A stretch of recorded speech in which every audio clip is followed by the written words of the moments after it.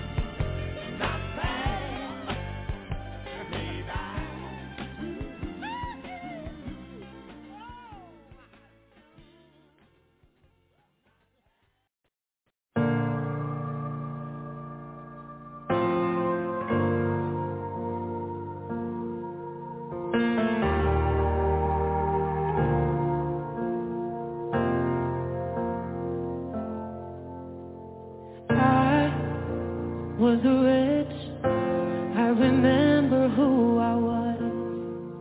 I was lost, I was blind, I was running out of time. Sin separated, the breach was far too wide. But from the far side of the chasm, you held me in your sight. So you made a way across the great divide, left behind heaven's throne to build it here inside. And there at the cross, you paid the debt I owe, broke my chains, freed my soul. For the first time I had hope.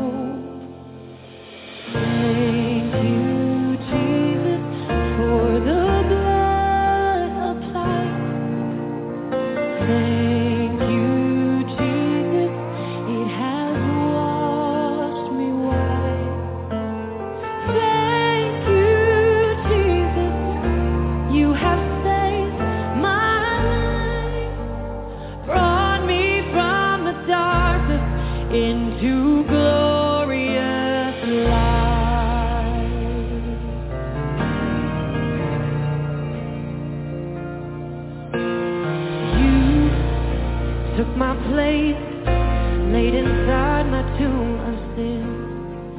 You were buried for 3 days, but then you walked right out again.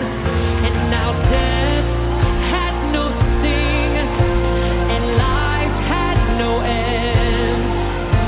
For I have been transformed by the blood of the Lamb. Thank you, Jesus, for the blood applied. Thank you, Jesus.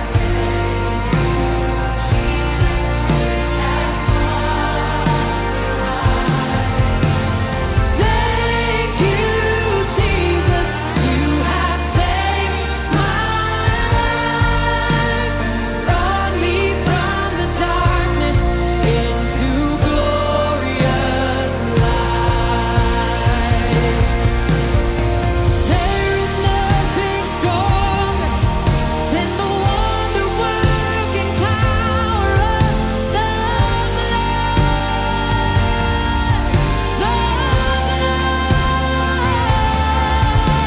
that calls us sons and daughters. We are ransomed by our Father through the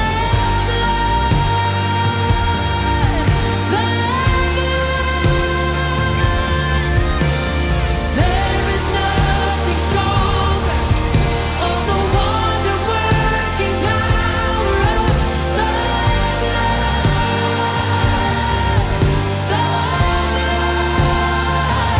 that calls us sons and daughters. We are ransomed by our Father through the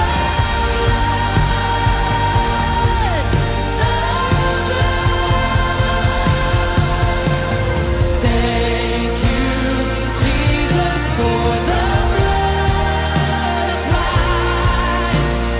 Thank you, Jesus, wash me white. You have saved my life.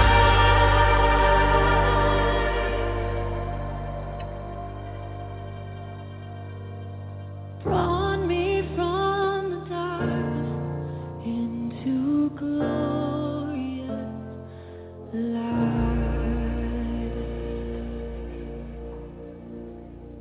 Glory to His name. Glory to His name. There to my heart was the blood applied. Glory to His name.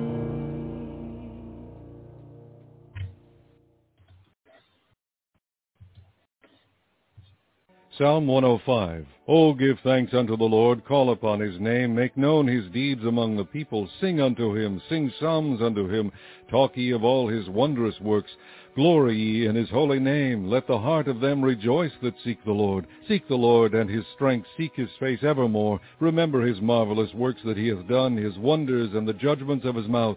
O ye seed of Abraham his servant, ye children of Jacob his chosen. He is the Lord our God, his judgments are in all the earth. He hath remembered his covenant forever, the word which he commanded to 1,000 generations, which covenant he made with Abraham, and his oath unto Isaac, and confirmed the same unto Jacob for a law, and to Israel for an everlasting covenant, saying, Unto thee will I give the land of Canaan, the lot of your inheritance, when they were but a few men in number, yea, very few, and strangers in it. When they went from one nation to another, from one kingdom to another people, he suffered no man to do them wrong, yea, he reproved kings for their sakes, saying, Touch not mine anointed, and do my prophets no harm. Moreover, he called for a famine upon the land. He brake the whole staff of bread. He sent a man before them, even Joseph, who was sold for a servant, whose feet they hurt with fetters. He was laid in iron, until the time that his word came, the word of the Lord tried him. The king sent and loosed him, even the ruler of the people, and let him go free. He made him lord of his house and ruler of all his substance, to bind his princes at his pleasure, and teach his senators wisdom. Israel also came into Egypt, and Jacob sojourned in the land of Ham. And he increased his people greatly, and made them stronger than their enemies. He turned their heart to hate his people, to deal subtly with his servants. He sent Moses his servant, and Aaron, whom he had chosen. They shewed his signs among them, and wonders in the land of Ham. He sent darkness, and made it dark, and they rebelled not against his word. He turned their waters into blood, and slew their fish. Their land brought forth frogs in abundance in the chambers of their kings. He spake, and there came divers sorts of flies and lice in all their coasts. He gave them hail for rain, and flaming fire in their land. He smote their vines also, and their fig trees, and brake the trees of their coasts. He spake, and the locusts came, and caterpillars, and that without number, and did eat up all the herbs in their land, and devoured the fruit of their ground. He smote also all the firstborn in their land, the chief of all their strength. He brought them forth also with silver and gold, and there was not one feeble person among their tribes. Egypt was glad when they departed, for the fear of them fell upon them. He spread a cloud for a covering, and fire to give light in the night. The people asked, and he brought quails, and satisfied them with the bread of heaven. He opened the rock, and the waters gushed out. They ran in the dry places like a river. For he remembered his holy promise, and Abraham his servant, and he brought forth his people with joy, and his chosen with gladness, and gave them the lands of the heathen, and they inherited the labor of the people, that they might observe his statutes and keep his laws. Praise ye the Lord.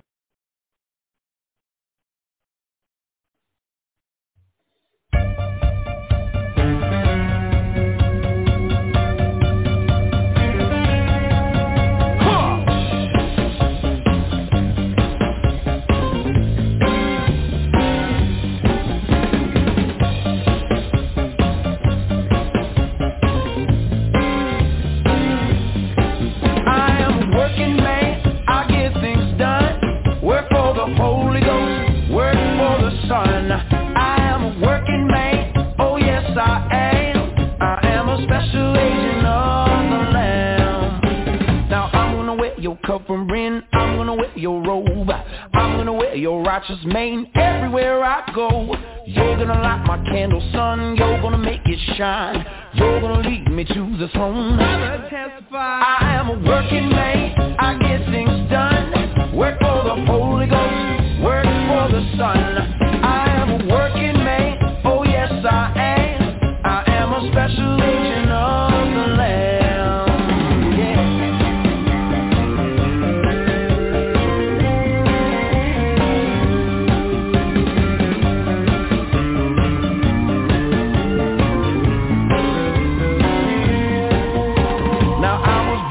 City child, I was born in the north. I was born in the autumn time. Lord only knows what for. I was born when leaves turn red, born when things are dying. But I was born with a big old mouth. I am a working man, I get things done. Work for the Holy Ghost, work for the Son. I am a working man, oh yes I am. I am a special agent of the Lamb.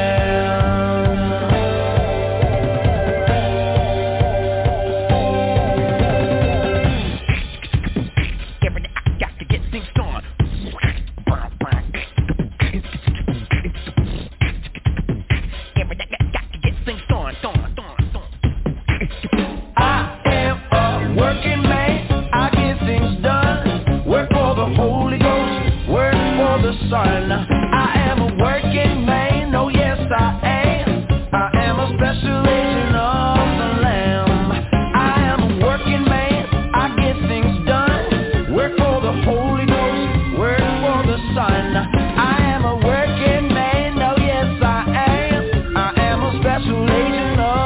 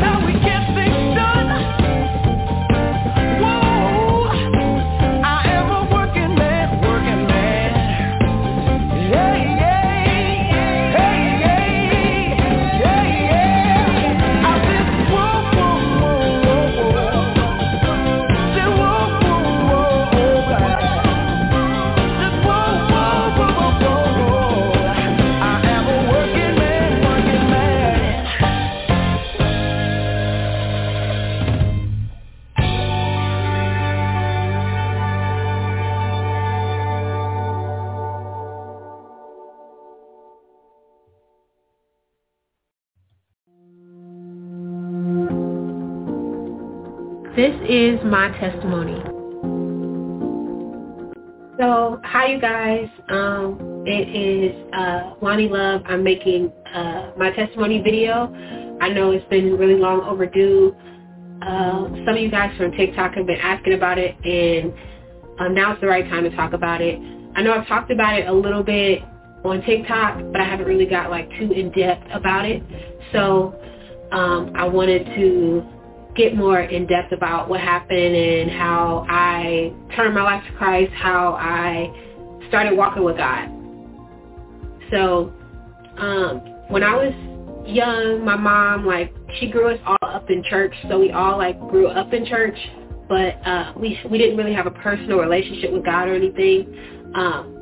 We used to go to church and do a lot of activities and stuff. We prayed to God and things like that, but we didn't really know God personally. We just were just obedient to my mom at that time. And at that time when we were younger, my mom, she found Christ when we were kids, and she was learning about God herself, and she just literally taught us everything that she knew.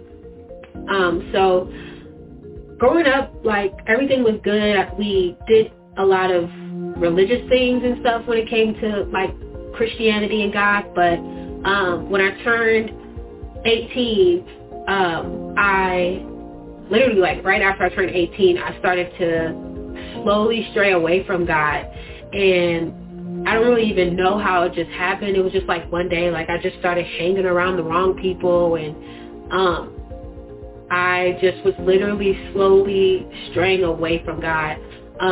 So I'm going to be giving a lot of dates and ages and stuff just so you can understand what happened in certain time frames. So from 18 to 22, from 18 to 22, that was just literally right after high school for me. I started to hang around the wrong people. I started to smoke weed and stuff, and at that time, I was just really just doing what everybody else was doing around me. The people that I was hanging around with, they were from a whole nother side of life that I did not grow up around, because when I was growing up, I was sheltered too. So it was just really something exciting for me at that time, and I was just desperate for acceptance. So I followed the wrong crowd of people, and I remember I would hang around people who were doing real drugs, hardcore drugs and stuff, and they were my age too, and some were even younger, and I was just literally straying away from God at that point. And then I started to get into dating and stuff like that. And I remember I had dated this one guy, and he was 1 year younger than me at that time, and he really broke my heart at that time. So I was 18 years old, and he really hurted my feelings and everything. And I was so depressed. I was so depressed at that time, because he had cheated on me or whatever, so to speak, and it just really hurted me so bad. So I don't know what happened that day, but that day, I looked at men differently from that point on. I looked at men as revenge after that. And I know a lot of young girls can relate to stuff like that, when you date someone and they so to speak break your heart, and you start to be hard-hearted about things. So after that day, I just grew a deep hatred about guys, men or boys or whatever. So I remember I had ran across this YouTube video on my YouTube at that time. I was 18, and there was this guy, and he was talking about laws of attraction and how to manipulate men to get things out of them and get what you want from them and stuff like that. And an 18-year-old person like me, I was really intrigued about it, because he was giving you, he was teaching you on how to, manipulate and stuff like that. So that was really really intriguing to me at that time. And so I started to get more and more into that, and I would look up stuff like that religiously with that particular YouTuber. I was studying things, and I just had a deep hatred in my heart, and I wanted to get back by manipulating men and stuff, and I was really hurting myself. Like, I was not getting no fulfillment out of doing what I was doing, but I felt like I had some sense of, like, power for doing it. So from 18, after that guy had broke my heart, from 18 to 22, I was, you know, talking to guys, even dating guys and manipulating them. Like, it was really bad, like, and it was really triggered from that one person when I was 18, and I just started to be just heartless, like, with situations with guys. Like, I didn't even, like, feel bad for the stuff that I was doing at that time, and I was nowhere near close with God at all. So I was doing a lot of, like, manipulation. I was looking into zodiac signs with different guys that I was dating. I was going, like, in depth with stuff like that and just doing a lot of sorcery. And if you guys don't know what sorcery is, it's basically, like, any form of witchcraft. So, like, you know, New Age spirituality or astrology or manipulation, anything like that you are trying to control a narrative that falls under the line of sorcery. So I was basically doing stuff like that. And I know there's a Bible scripture in the Bible, and it talks about, like, you reap what you sow. So basically from 18 to 22, I was doing stuff like that. And when I turned 22, I met a guy, and I didn't even meet the guy. Like, he met me, and he was 7 years older than me at that time. And actually, he knew me before I was 22. He had seen me in a library, like, 2 years before, but I didn't know who he was. So when I turned 22, I had met this guy, and he was 7 years older than me.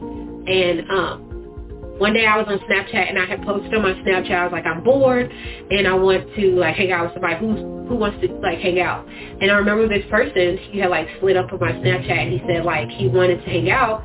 So we ended up going to, like, this jazz festival or whatever, and we went there. And even though I was far away from God, like, when I met this guy, like, just his presence was very dark. I can't even really explain it, but, like, when I first met him, like, his aura was, like, so dark, but I didn't understand, like, what that was.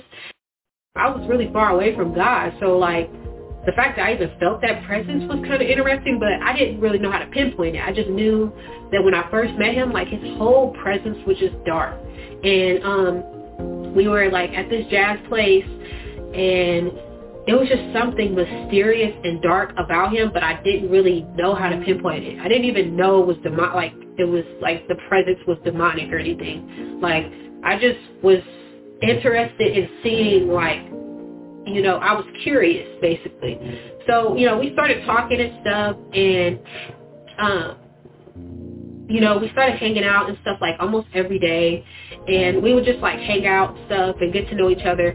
And, you know, eventually, like, he, you know, wanted to, you know, like, date me and stuff like that, so we started dating. And the whole relationship, like, his presence was just always dark, and I couldn't really understand until, you know, fast forward, I'll get more deeper into that, but he was a very mysterious person, and I think the reason why I stayed with him was because, like, there was a lot of things, like, that I wanted to know more about him, because he was so, like, reserved with a lot of information. And so basically we started dating, and, you know, he smoked, he drank and stuff like that. He just had a lot of stuff going on. He was doing a lot of bad things, and he really wanted me to do those things with him. And, like, it came to a point that we would clash a lot, because I was with him for 2 years, and we would clash a lot because, like, there were a lot of things that I just was not comfortable with, and he would keep pressing me about them. I personally did not want to, like, sleep with him or anything, like, in our relationship, because, like, I wanted to, like, wait about that and stuff like that. And he was just so adamant about it, so we ended up doing that. So basically, I would drink with him, I would, you know, smoke with him, and, you know, we were, you know, have intercourse, basically. So I was just noticing that I had no relationship with God at that point. I just didn't feel like I knew God at all. But, like, if I had an emergency or something, like, or I needed to pray to God, like, I knew how to pray to God for something I needed, but I was just basically using God at that point. So, you know, more and more in our relationship, things were going well in the beginning. He was still trying to, like, pull me away and, like, manipulate me with stuff. He was very good at manipulating. And I think I told y'all previously, like, you know, you reap what you sow. So, like, I basically got back what I was doing to other men in the past, and he was doing it to me. So, he was very manipulative. There came a point where I had found out, like, he was cheating on me and stuff, and it really broke my heart. It hurted me really bad. He just, you know, we would go and travel, like, you know, we would, like, you know, go travel out the country or something, and he just really wanted me to, like, just get sloppy drunk. Like, he just really wanted me to do that. He just really wanted me to, like, get as high and drunk as he was, and I could never, like, fulfill what he wanted. And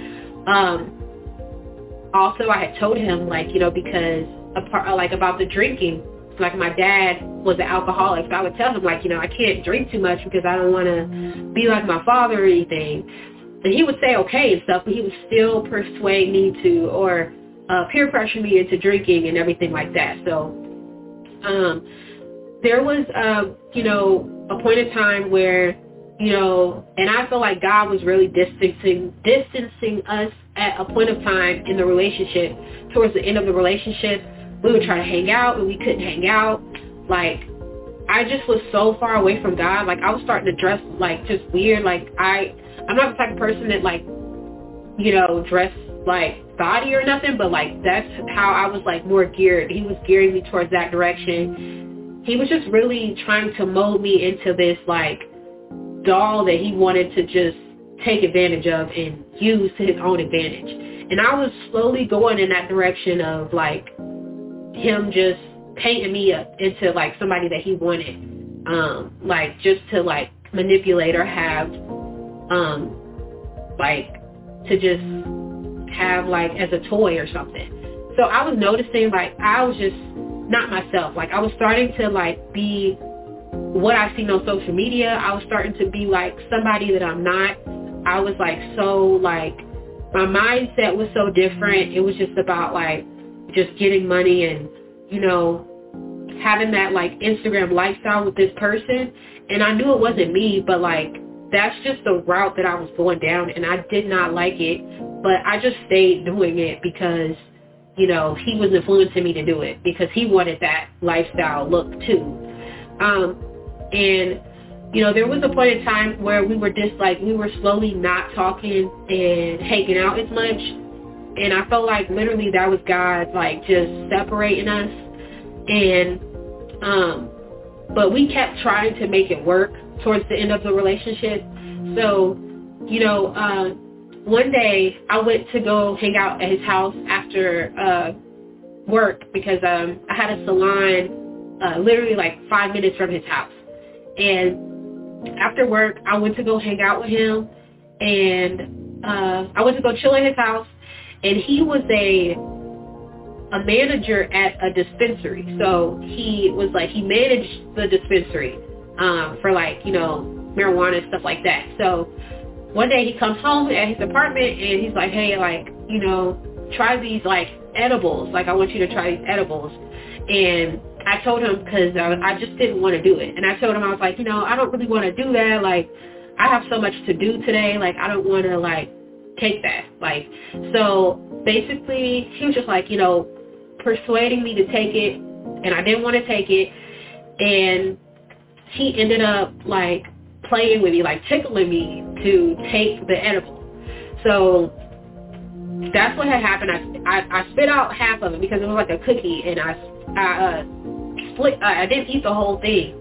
And after he seen that I didn't eat the whole thing, he seen it and he was like, no, take the whole thing or whatever. So he manipulated me to take the whole thing. And mind y'all, he was very manipulative. Like, I can't even put it into words. Like, I've never met anybody like that. he just knew how to manipulate a lot of situations, not even just with me, but just with his whole entire life. He just knew how to manipulate. So I ended up taking it by pressure, and like I was on the phone with my dad before he had gave me that edible, and then literally like my mom had called me like 10 minutes after I took the edible.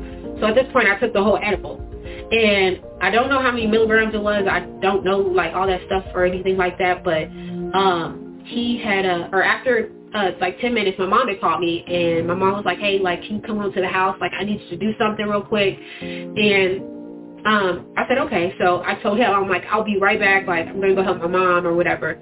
And he's like, okay. So I get in the car. I'm driving to the house. We lived 10 minutes from his house. My mom, she had called me, and she told me to come to the house. So I got in the car, and I was driving to the house, and I normally take like the regular way to get home, but unfortunately, like, there was a car accident right there where I normally go to go home, and I'm like, dang, like, I gotta go another way. And I'm starting to notice in the car, like, while I'm driving, like, I'm starting to notice that, like, it's uncomfortable to drive. So I'm like, dang, I can barely drive. And I got so scared that, like, I called my mom, and I'm telling her, I'm like, hey, I'm just letting you know, like, I'm on my way home.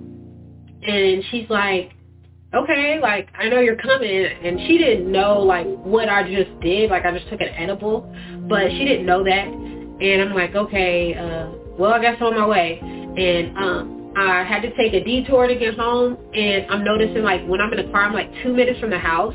I just literally just start laughing in the car while I'm driving. And I'm like, what in the world am I laughing about? Like, in my mind, I'm thinking, like, I have no reason to be laughing this hard. Like, I'm just trying to get home. So, like, that was so weird to me. And then I ended up, like, soon as I pulled into the parking lot or into the driveway of our house, I turned the car off. And, like, I'm just sitting there, like, I'm about to, like, open the door. Like, I'm about to, like, open the door and get out. And as soon as I turned the car off and I'm literally, like, taking off my seatbelt, trying to take off my seatbelt and get out of the car, I just froze. Like, I just literally froze and I could not move. And I'm sitting there in the car, like, trying to move, and I could not move at all. Like, I couldn't move my body.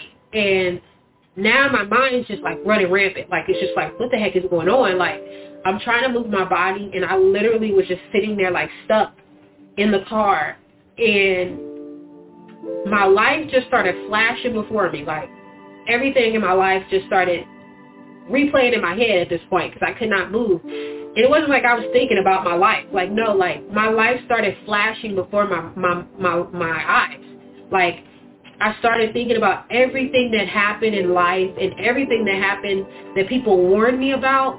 I started to think about those things. Like, they were playing in my head, like all the warnings in life that people think about, like, or whatever. Like, I started thinking about everything that I did in the past, all the bad things that I did. Like, stuff started to replay in my head, and things started to replay in my head that people warned me about, and I still chose the opposite way. And I'm sitting in the car, mind you, I can't move, but my mind is going crazy. Like, I'm thinking about everything, and I get this, like, sharp pain in my head. And this pain, like, when I tell people this testimony, like, it felt like no pain on earth feels worse. Like, I tell people to, like, write every single painful thing on a piece of paper that you can, like, imagine that's painful on earth, and times it by infinity. Like, that's the pain that I felt, like, in my brain, like, in my head. And I couldn't move. I felt this pain, and I'm trying to move, and I'm like, trying to get out of, like, what I'm in right now, and I could not move my body. And the pain was so bad that, like, I wanted to, like, off myself. Like, that's how bad it felt. And I literally felt like I was about to die. Like, that's how I felt. I felt like when we watch movies and we see people when they're, like, leaving, everything starts to replay in their head. Like, that's exactly what happened to me. And the enemy starts coming in my head, and he starts telling me, like, you want to make this pain go away, off yourself. So he's telling me that in my head, y'all, and then literally after he said that, like, I was able to move. So literally after he told me to, like, look for something in the car to kill myself, I don't even know if I can say that word, but, like, off myself, he lets me move, and I'm able to look in the car. Like, I'm literally searching in the car for something to off myself to make this head pain go away. And it was so strong, like, that pain was so strong, like, you rather somebody, like, set you on fire. Like, I would rather somebody right now to set me on fire, and I will sit here and, like, just endure the pain. Like, that pain hurts nothing like this pain, this eternal torment that you feel in here, like, that you feel here. And so the enemy says that to me in my head, and I'm starting to, like, look around, like, for something sharp and to cut my wrist or my neck, because I'm trying to make this pain go away. And mind you, I've never, my whole years of living, I've never had any, you know, thoughts or wanting to off myself ever in my life, like, ever. So this literally came out of nowhere. So I'm looking in the car, like, trying to find something. I couldn't find anything. And then I got back froze again, and everything just kept replaying. Like, all the thoughts in my head kept replaying. So, like, the pain that I was feeling, like, it kept going this whole experience.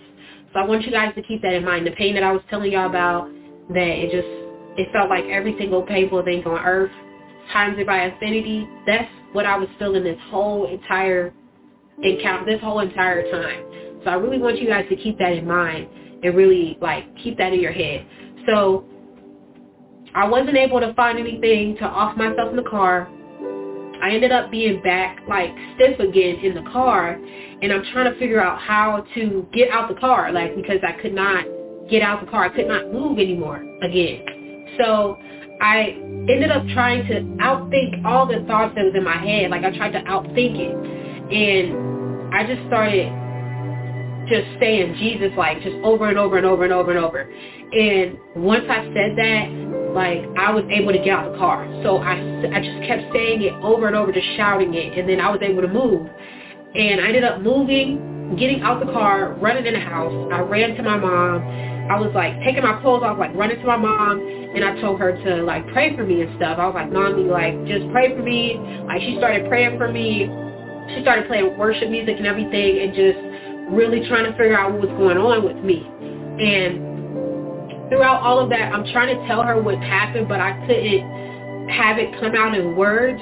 Like, I could not tell her physically what was going on because it was not coming out. And I remember, like, she was so scared, like, but she, like, kept it strong. Like, I was telling her, like, please call an ambulance or something, like, you know, and, like, she never called or anything, but she was just so scared, but she knew, like, she was definitely a champ to, like, not show any fear, because I didn't even know, like, she was scared. Like, I felt she was, but I couldn't see it in her. But so I'm going through all the torment that I told y'all that happened in the car. I'm still going through that. I'm still going through that pain.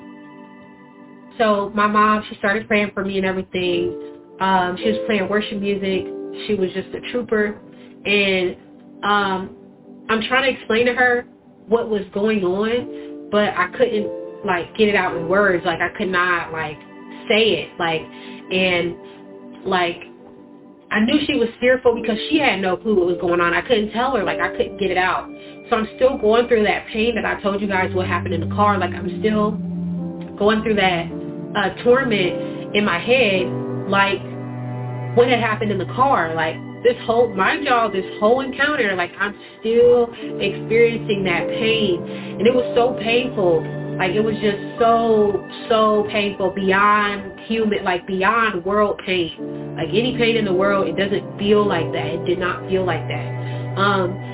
And as my mom's still praying and everything and worshiping and everything, the enemy just come in my head just so much. And he's literally telling me, like, that I'm going to, like, you know, be unalive, like, I'm not going to be alive anymore, like, just all of this evil stuff. He's just coming in my mind so strong, just everything, like, this was all at one time. So I'm hearing the enemy putting intrusive thoughts in my head. I'm hearing the enemy putting blasphemous thoughts in my head. I'm hearing the enemy putting all of these questions. All I hear is all like questions that us humans want to know about God, like contradicting questions about God and stuff like that. I'm hearing all of this stuff, and it's just like so many questions and so many just evil things playing in my head. And it was just like, it wasn't like one at a time, it was just multiple of them. And it was so just wicked, like I could not have a clear state of mind. So I'm going through all of that, all on top of each other. And it's happening like in loops. So like this whole encounter lasted for like 6 hours.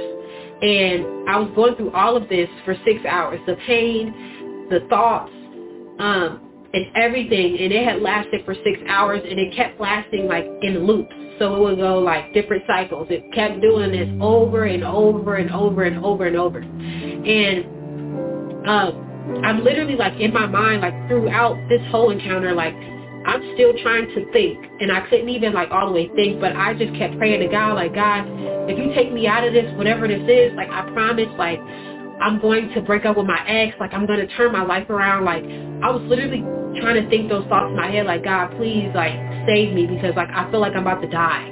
Like, and that's literally how I felt. Like I felt like this was the end, like, and I was just so disappointed because there was a lot of times that I was warned about things and I didn't choose to listen. So I'm going through all the stuff that I keep telling you guys over and over, and I'm really telling you guys because I really want you to pay attention and just really hear me out. So I'm going through all of that, and after a while, through one of the loops that I had, like I started to experience my body, not my body, but my soul, or my spirit, my soul, just ascend up into the air, like into the atmosphere.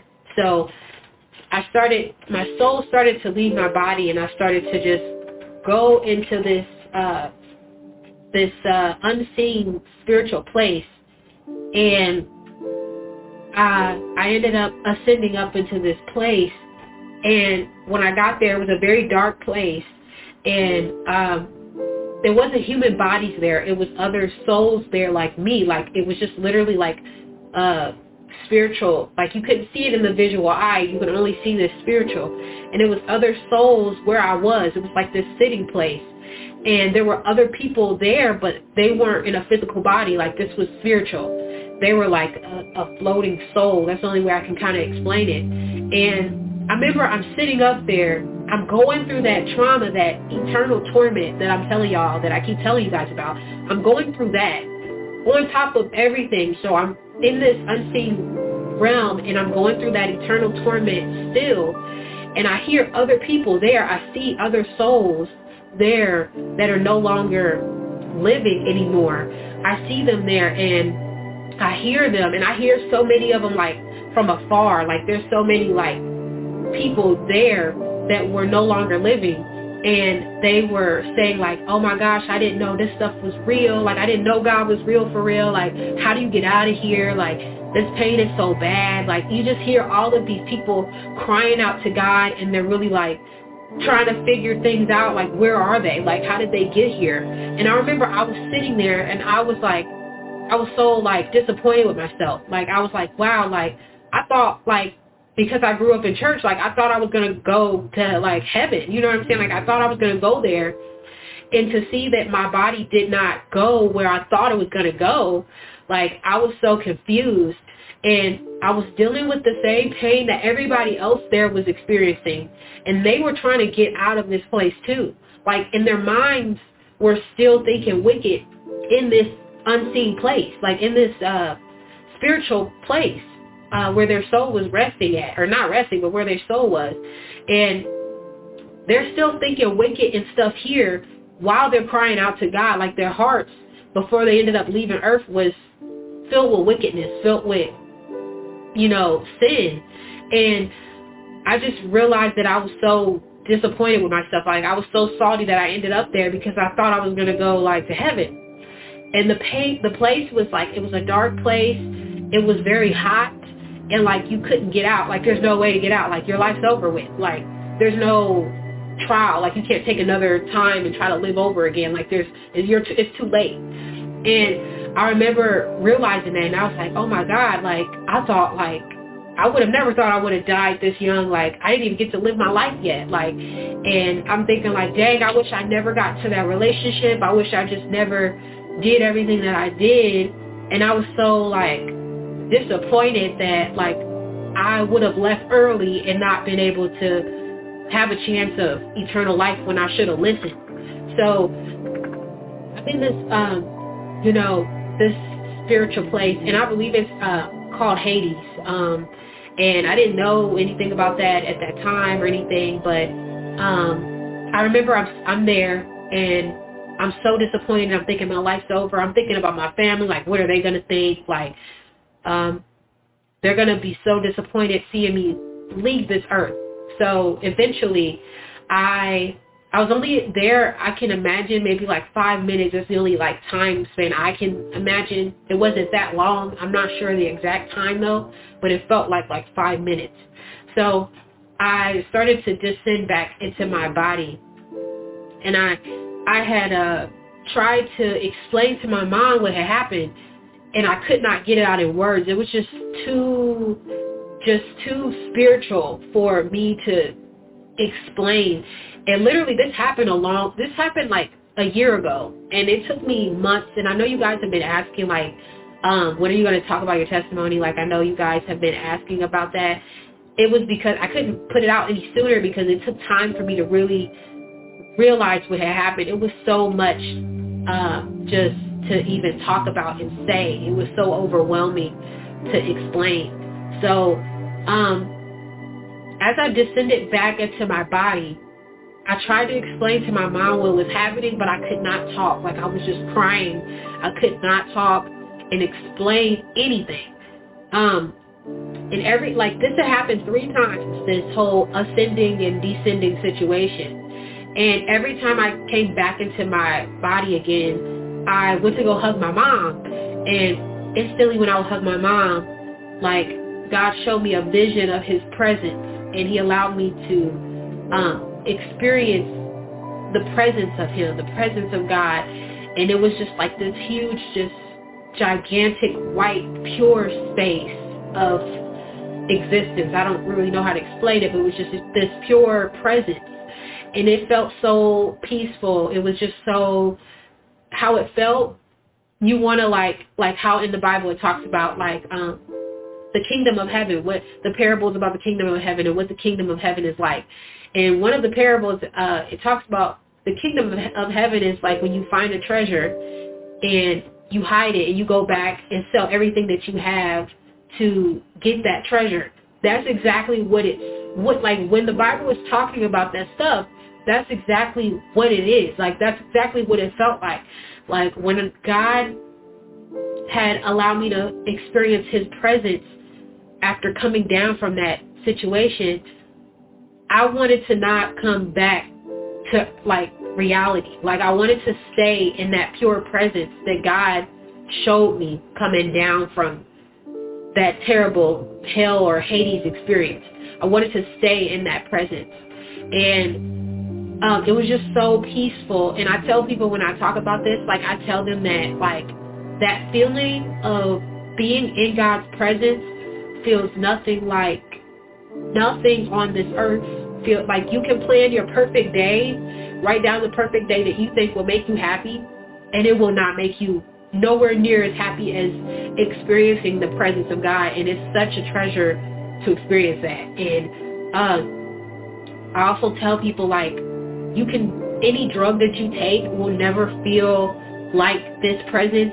No amount of sex that you can have, the best sex you can ever think of in your head, will never be like this presence of God. Like, it doesn't feel like that. And it's like, I see why God really tries to protect us in not doing certain things, because we will never get fulfillment doing anything in the world. We're going to keep chasing, because our flesh has desires that can never be reached on earth. Like, our desires really come from God. And that was like the best desire to ever feel, was that presence of God. Like, the words that I'm even saying right now, like, these words that I'm trying to explain to you are nothing like the actual thing. Like, I'm not even telling you, I can't even tell you fully how it felt because I don't have enough human words to tell you. So, that feeling when I was feeling the presence of God after coming down from that hell, Hades situation was so peaceful. It was so peaceful, and it was like I knew God was with me through all of this chaos when the enemy was trying to torment me and everything. So after I came down from the presence of God, I would go back up into this unseen, dark, Hades, hell place, and then I would go back into my body again, and I would experience the presence of God. It happened 3 times, and then after that, like, my mom, she had called our pastor at the time, and her daughter had came to, like, just, you know, worship in the house and started praying and praising in the house and stuff like that. And I remember seeing her through this whole situation, and eventually I was starting to come down from, you know, what everything that was going on, and the pain was getting less and less. I was starting to just get more back into, like, reality of my body at this point. And I remember I wasn't talking the whole time. I was trying to talk, but I could not get the words out. The enemy was coming in my head so strong, y'all, like so strong. He was telling me, like, and this is kind of why I kind of waited to tell my testimony, because a lot of times the enemy tries to stop things and stuff like that. Like, the enemy was telling me, like, if I tell my testimony, people aren't going to believe me. They're going to think I'm crazy. Like, they're going to think I'm insane, and, like, that I would be put in a crazy house or something for what I experienced. And he told me, like, the enemy had told me, like, you shouldn't talk or anything about it. Like, don't talk or anything. You're going to be crazy. Like, no one's going to listen to you. No one's going to hear you. The message that you have is never going to reach nobody. Like, he was just coming in my head strong. And so eventually I couldn't talk for days. Like, it was so hard. I couldn't talk for days. And I remember, like, that, shout out to my sister in Christ, Ontario, but she had told me, like, that because I couldn't tell for myself because I wasn't able to see it, but she was telling me that I was having seizures and everything throughout this whole situation. And I just had so much, so, like, you know, the next day I had so much anxiety. It was so bad. I didn't even want to drive. I didn't even want to do anything. I didn't want to talk to anybody. It was so hard to start talking. Every single day after that point for 3 months, like, it was so hard to communicate with people because I was so, like, it was just a big thing, and I couldn't really communicate. So then after that first day after, you know, everything had happened, I literally ran to God. Like, I literally ran to Christ. Like, I just started I was so scared that it just shocked me. Like, everything just shocked me. And I literally, like, I was like, okay, I can't do nothing. Like, I'm going to have to break up with my ex. Like, I can't stay in this situation. Like, after that day, my mind just started to get renewed. Like, slowly started to get renewed. And I ended up breaking up with that ex that I was dating. And I really didn't want to, and I was so scared to do it. And I prayed to God. I was like, you know, God, if he calls me right now, like, I'm just going to break up with him.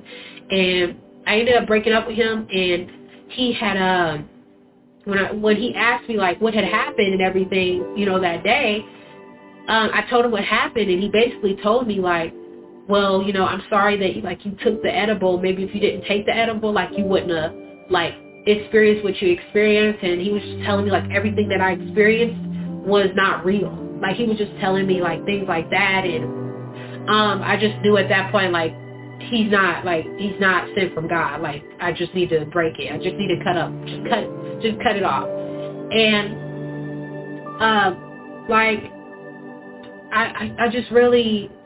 I really drew close to God at that point. I literally ran to God, like literally. Like, I wanted to figure out, okay, well, since I don't have a relationship with God, like, let me start doing it now. Like, and I started drawing close to God, and the more I drew close to God, the more attacks I got, the more spiritual warfare I got. I had spiritual warfare for like 3 months, and it was so bad. Like, it was like torment, torture, like my mind, like a lot of things in my mind. I remember one day I was driving. I could not even drive. Like, I had to pull over and just start worshiping God just to break everything that was just trying to come at me spiritually. Like, it was so heavy. The enemy really did not want me to get out of that situation. And I just literally I knew that God was going to heal me from everything. I forgot to mention, I was also, for 3 months, I had schizophrenia too. And it was so bad. Like, I'm literally like doing things, you know, it would tell me like, oh, go look outside the window, somebody's watching you. Like, it was just all this evil stuff in my head for 3 months. And I knew that I could not live with that for the rest of my life. I was like, there's no way. I can't live like this. Like, I know God did not create me to deal with that. Like, I knew he could not. And I had so much faith. Like, even though, like, I couldn't see anything, I had so much faith that he was going to heal me from all of this stuff that I was going through in my head. And I didn't know how, but I knew he was going to do it. So I was like, okay, I need to, every single day, like, I would read the word every day. I would pray to God every single day. And I would worship God every single day through all of the whirlwind I was going through in my mind. All of this, the anxiety, the schizophrenia, all of that stuff, I was still forcing and breaking through everything that I was going through. And I remember one day, like, God just put it on my heart. Like, he just told me, like, you know, it's time for you to get saved. And I thought I was saved, like, when I was young, because, like, I was little when I wanted to get saved, and I got baptized when I was, like, 8, but I really didn't know anything. Like, I didn't know about God for real. So, I rededicated my life to Christ because I knew the right way. Like, I made the choice. I really knew what I was getting myself into. And I remember one day God was telling me, like, you know, it's time for you to, like, seek deliverance. And right before I started seeking deliverance, like, I was in the car after church one day. One of my, like, you know, acquaintances at that time, he invited me to church. And I remember when I was at church, I could not hear what they was talking about. Like, I was hearing so many thoughts in my head that it was so hard for me to stay focused. I couldn't even worship in church. Like, it was so hard. And I'm like, this is not normal. I've never experienced this in my life. And I'm standing there, like, trying to worship, and I just couldn't. All of these thoughts in my head, I have no clue what they was talking about at church. Like, I did not know. Like, I had no clue. Like, I didn't know nothing. And I remember I'm driving back home because the church was like 40 minutes from my house, and I'm listening to worship music on the way home, trying to worship God, and I'm just really forcing it. Like, at this point, I'm just trying to get a breakthrough. And I knew God could do it, but I couldn't see nothing. Like, I couldn't see anything. And I'm just crying in the car on the way home. Like, my mind's just going crazy. And, you know, God's telling me, he's putting it on my heart. He's like, you know, it's time to seek deliverance. And the next day, I messaged our family pastor at that time, and I told her, like, you know, can you please, like, do deliverance? You know, I'm ready for deliverance. And, you know, she called me on the phone. We did, like, a Zoom call. And it was just really heavy on my heart to just be honest with her. And this is why I always suggest, like, if you're trying to get a breakthrough, you need to be honest. You need to expose everything, even things that nobody knows about that you've done. Like, you need to get it out, because the enemy wants you to keep it dormant so he can keep it in there so it can keep building up. And y'all, like, I needed a breakthrough so bad. I was so honest with her. Like, I told her everything that I can think of that I did that was wrong, like, because I knew, like, if I keep stuff in, like, I'm not going to get any help. Like, I told her things that nobody knew, like, and I'm so grateful that she was, you know, just listening and just, you know, being obedient through God, like, helping me. And I was just so honest with her. At that time, I was getting, like, I broke up with my ex, but also, I forgot to mention to you guys, he would also like persuade me into homosexuality and stuff, and I would tell him like, this is the route that I don't want to go, and he kept like pressuring me about things like that. So I was getting thoughts about that stuff, and I just really was just honest with my pastor at that time, and I told her like, I just need to be set free. And after that, after I exposed everything that was going on in my life, and I fasted for 3 days, literally everything went away. Like everything, after 3 days, everything went away. And it was so crazy because, you know, when you're first coming to Christ, it's hard to read the Bible. You don't really understand it like that. But when I did that fast for 3 days after my deliverance session with her, then she literally just listened to everything I had to say and prayed over me, and then I went into fasting. And I fasted for those 3 days, and I'm telling you, like, I could read the word and understand it crispy, like just understand it. And all of the schizophrenia, the anxiety, the thoughts, and even the sexual thoughts and stuff that I was having went away and left. Like it just disappeared. And after that, like I just really just stayed committed with God. Like I just really kept walking with God. I knew from the beginning that he was going to be able to heal me, but I just didn't know how. And that's how I got like set free from everything that I had did in my past and everything with that individual that I was dating.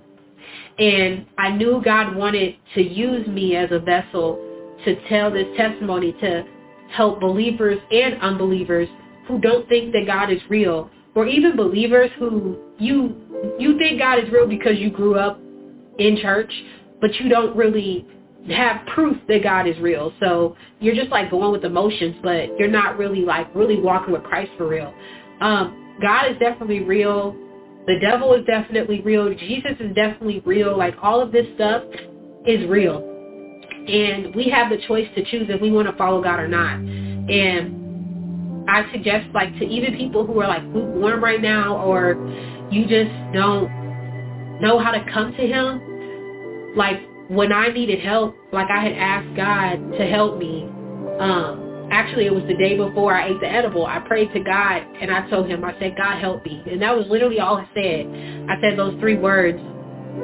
I know that God wanted to use me to spread this message to help other believers and non-believers, or even people who's just curious and they're tired of living that lifestyle. And honestly, when you live in the world, like you're not getting any fulfillment. Like you're really not. Like you're really hurting and destroying yourself. I was literally destroying my own self. Like I was fulfilling my flesh, and our flesh never gets tired. Like it never gets tired.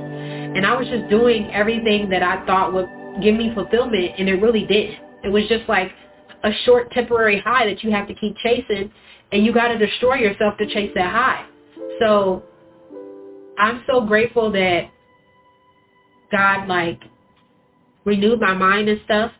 And even in my journey now, like, of course, you know, when you're walking with God, you get attacked by the enemy.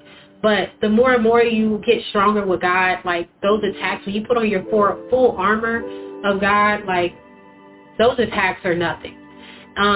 And so I eventually, I ended up in July of 2022, I ended up getting baptized and everything. And I started to actually, before I got baptized, I started praying to God, and I was like, you know, God, I want your Holy Spirit to dwell inside of me. And I started to keep asking God that. And eventually I started to feel the Holy Spirit just live inside of me after my baptism. And everything has just been like, you know, great ever since then. Like, and I'm just grateful that I did choose to follow God, because the way that I was going before, like I was hurting myself, like I really was.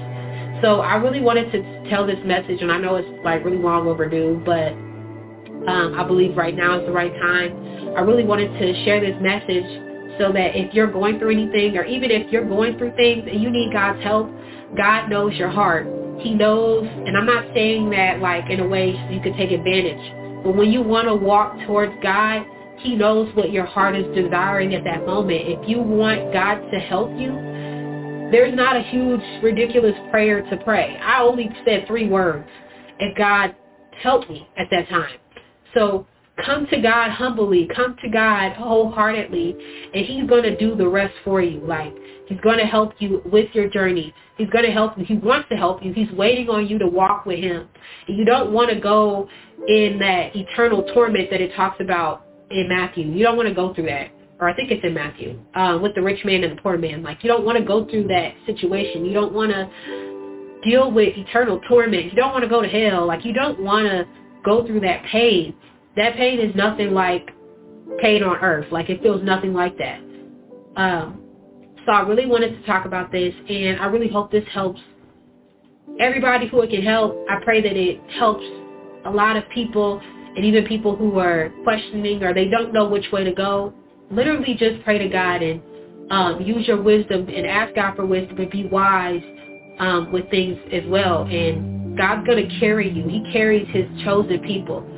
And that's really all I want to say.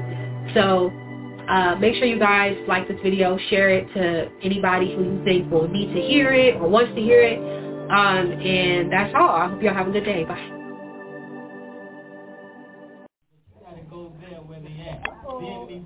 Being in the streets and watching the young people with their swag and different things, you begin to learn how you got to adapt in order to win them. You got to learn how you got to go where they at in order to be able to reach them. So we're going to give you this one. This one is called I Put God On It. Okay.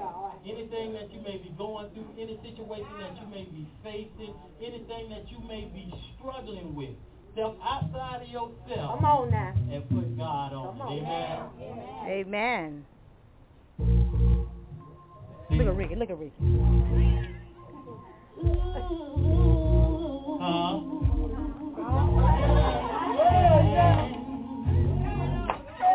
I like when they call me.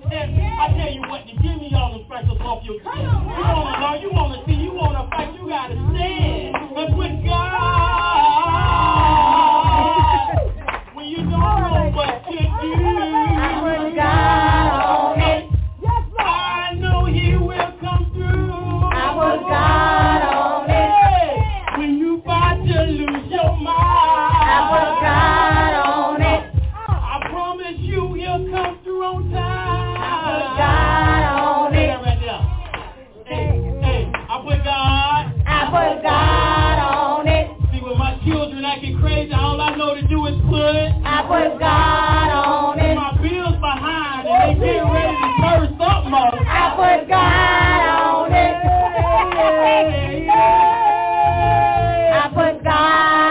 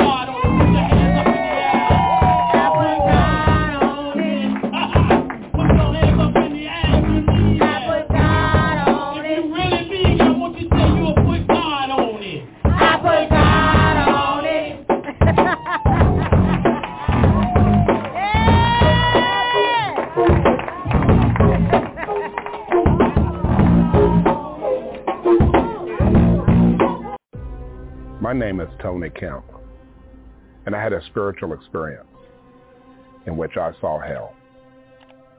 I literally saw the lake of fire, and I want to share with you some of my experience, and also share with you some truth and some scripture.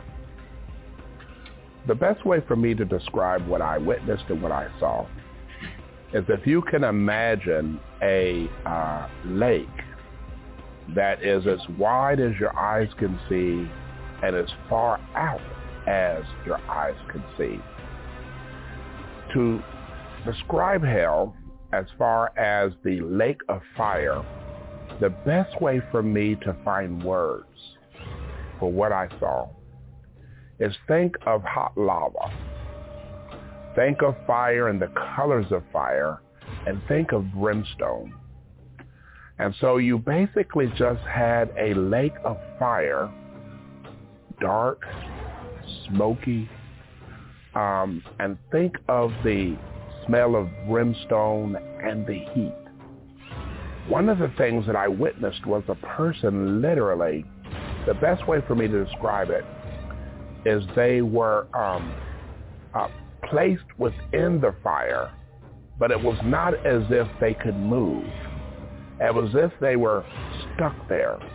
Think of a person as in, for example, a prison, a very confined space where they were restricted. They could not move to the left even a step or two, or to the right a step or two. They were completely, if I could say this to you in a very real sense, frozen in place and surrounded by fire. But here is the fire. It is coming up.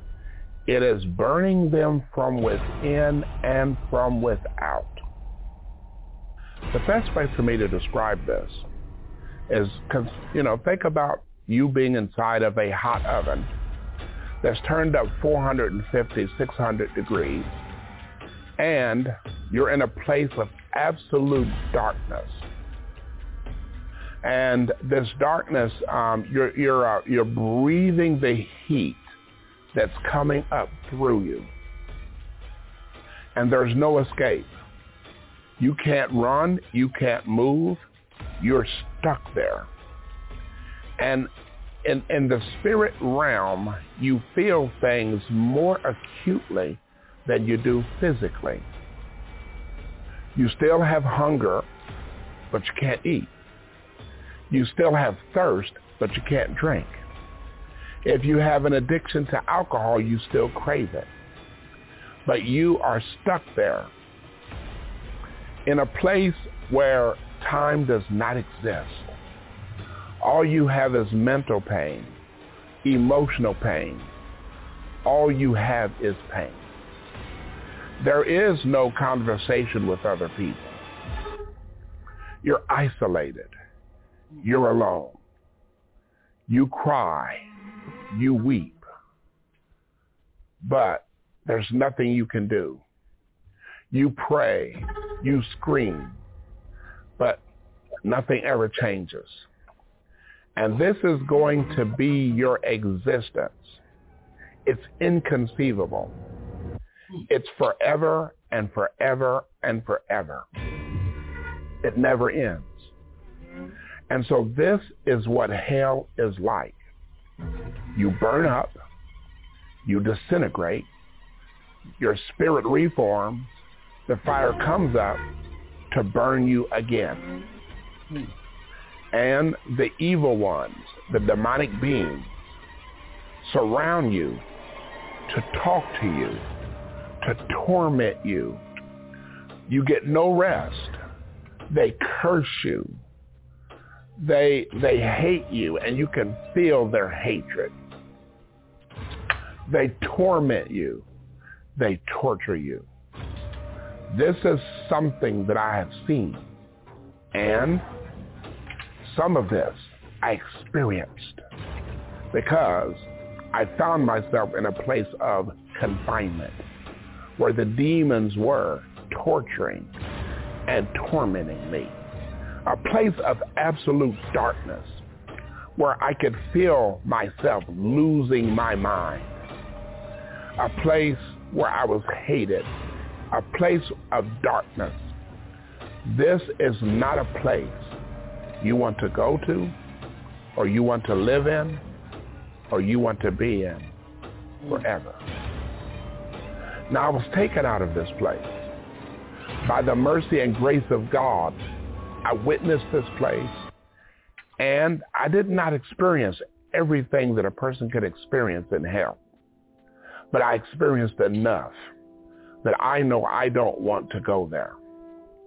And you don't want to go there. And here's what I want to say to you. I have given my heart to Jesus. I believe in Jesus. I turned from my sins and against my sins, and I committed my life to Christ. Christ died for your sins. He was buried. He physically came back to life 3 days later. Jesus appeared to his disciples and proved himself alive with many, many infallible proofs. Jesus ascended into heaven, and he's now seated at the right hand of God the Father.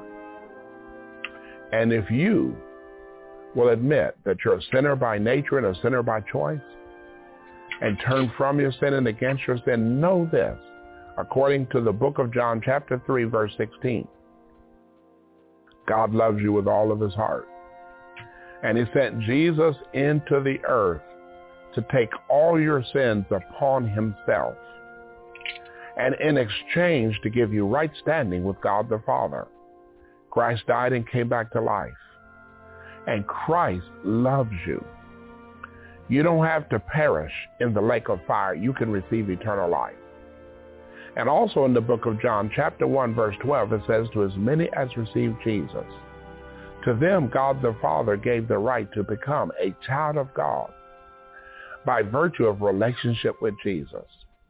And so I want to urge you to obey the word of God, the book of Romans, a book that the Apostle Paul wrote to the church in Rome, Italy. Chapter 10, he said, if you believe in your heart, confess with your mouth, and you make Jesus the Lord of your life, he said all your sins will be forgiven. Every sin that you've ever committed, thinking, talking, or doing, it'll be forgiven. And when you meet God Almighty, he'll never, ever bring it up. You believe in your heart that God raised Jesus from the dead, you'll be saved, because the Bible says you believe to right living. Now, it's one thing to believe in your head and say, I believe in God. But that's not what the Bible is talking about. It says you believe to right living. And with your confession, it is to your salvation. And so I want to urge you to believe to right living. And I want to lead you in a very simple prayer. When I received Jesus, I didn't know how to pray. I just went to church, maybe Christmas, maybe Easter. But I want to lead you in a very simple prayer. And the prayer goes like this. And God will hear your prayer, and he'll receive your prayer. And your human spirit will be brought into the life of Jesus Christ. So very simply, pray this prayer. Just say, Lord Jesus, I'm a sinner. I'm a sinner by nature and by choice. Dear Jesus, please forgive me. Take every sin away. I repent of sin. I know you died. I know you were buried. I know you came back to life. And you're in heaven hearing me now. Dear Jesus, I invite you into my life. Dear Jesus, I give you my heart. I give you my mind. I give you my body. Dear Jesus, be my Lord and Savior. I want to love you, Jesus. I want to obey you, Jesus. I want to follow you, Jesus. I'm yours. Thank you, Jesus. You have forgiven me. Thank you, Jesus. You're now my Lord and my Savior. Thank you, Jesus. Allow me to tell you this.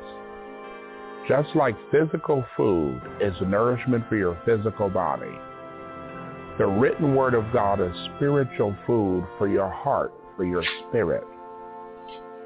So I want you to get an easy to understand Bible, modern language, and I want you to begin reading the first two books.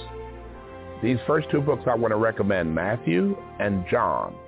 The book of John and the book of Matthew. Read them together at the same time. You will not understand everything you read. Just believe it. And read from Matthew to Revelation and do it about 2 or 3 times. Receive the word of the Lord.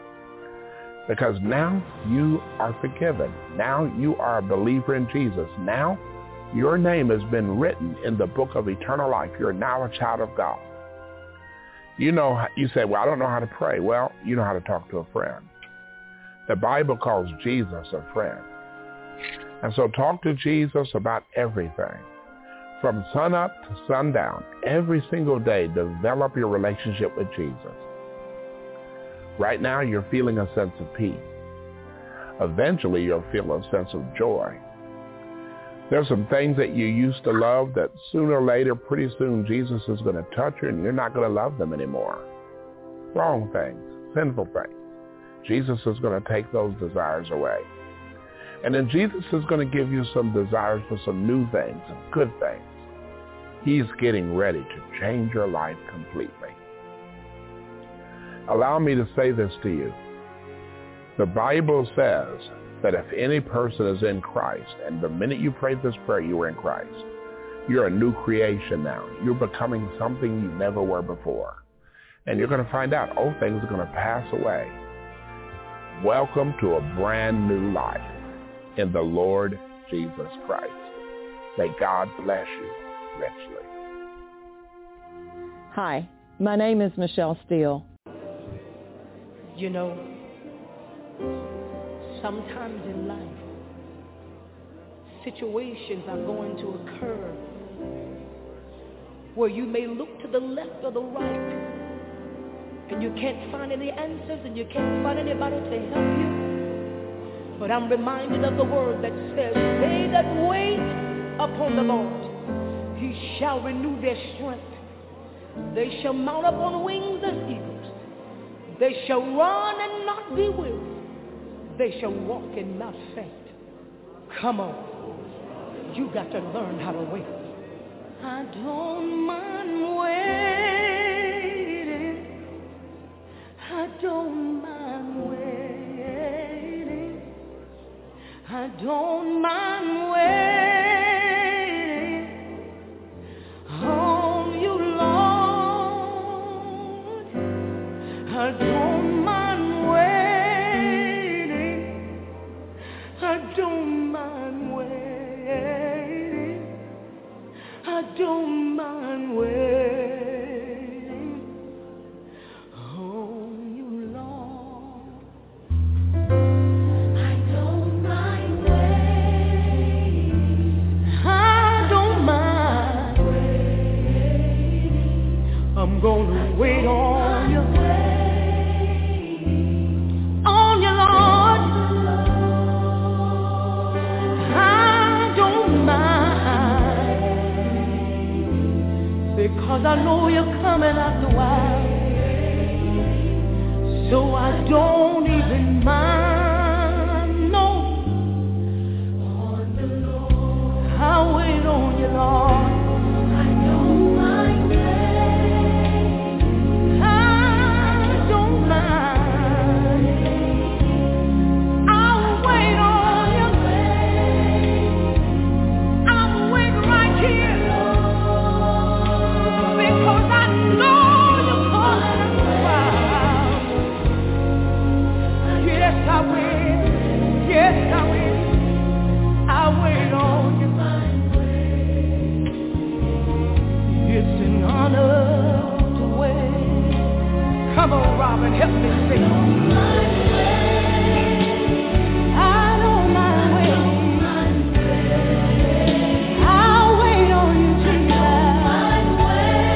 Waiting on the Lord. Yeah, I don't mind waiting. I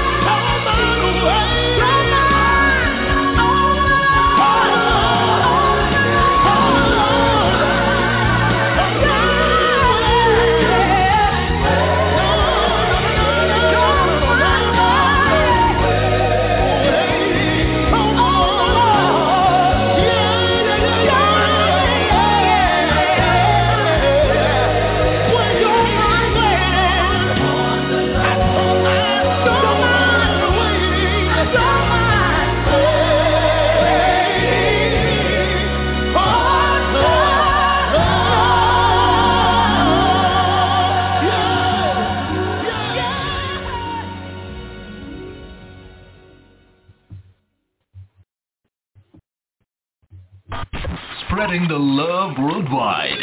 www.jesusinthemorningradio.com. Wow is all I can say. That first testimony, I'm telling you, that was something for me that is serious. Yeah. Because once the enemy get a hold of you, he don't just turn you loose, and you can't just shake him loose. He's not like Almighty God that have all power. Yeah. You heard what she said, her mind. The enemy was speaking in her mind because he had taken it. See, when she first decided to turn against me, because in that first boyfriend, he hurt her. She was very young.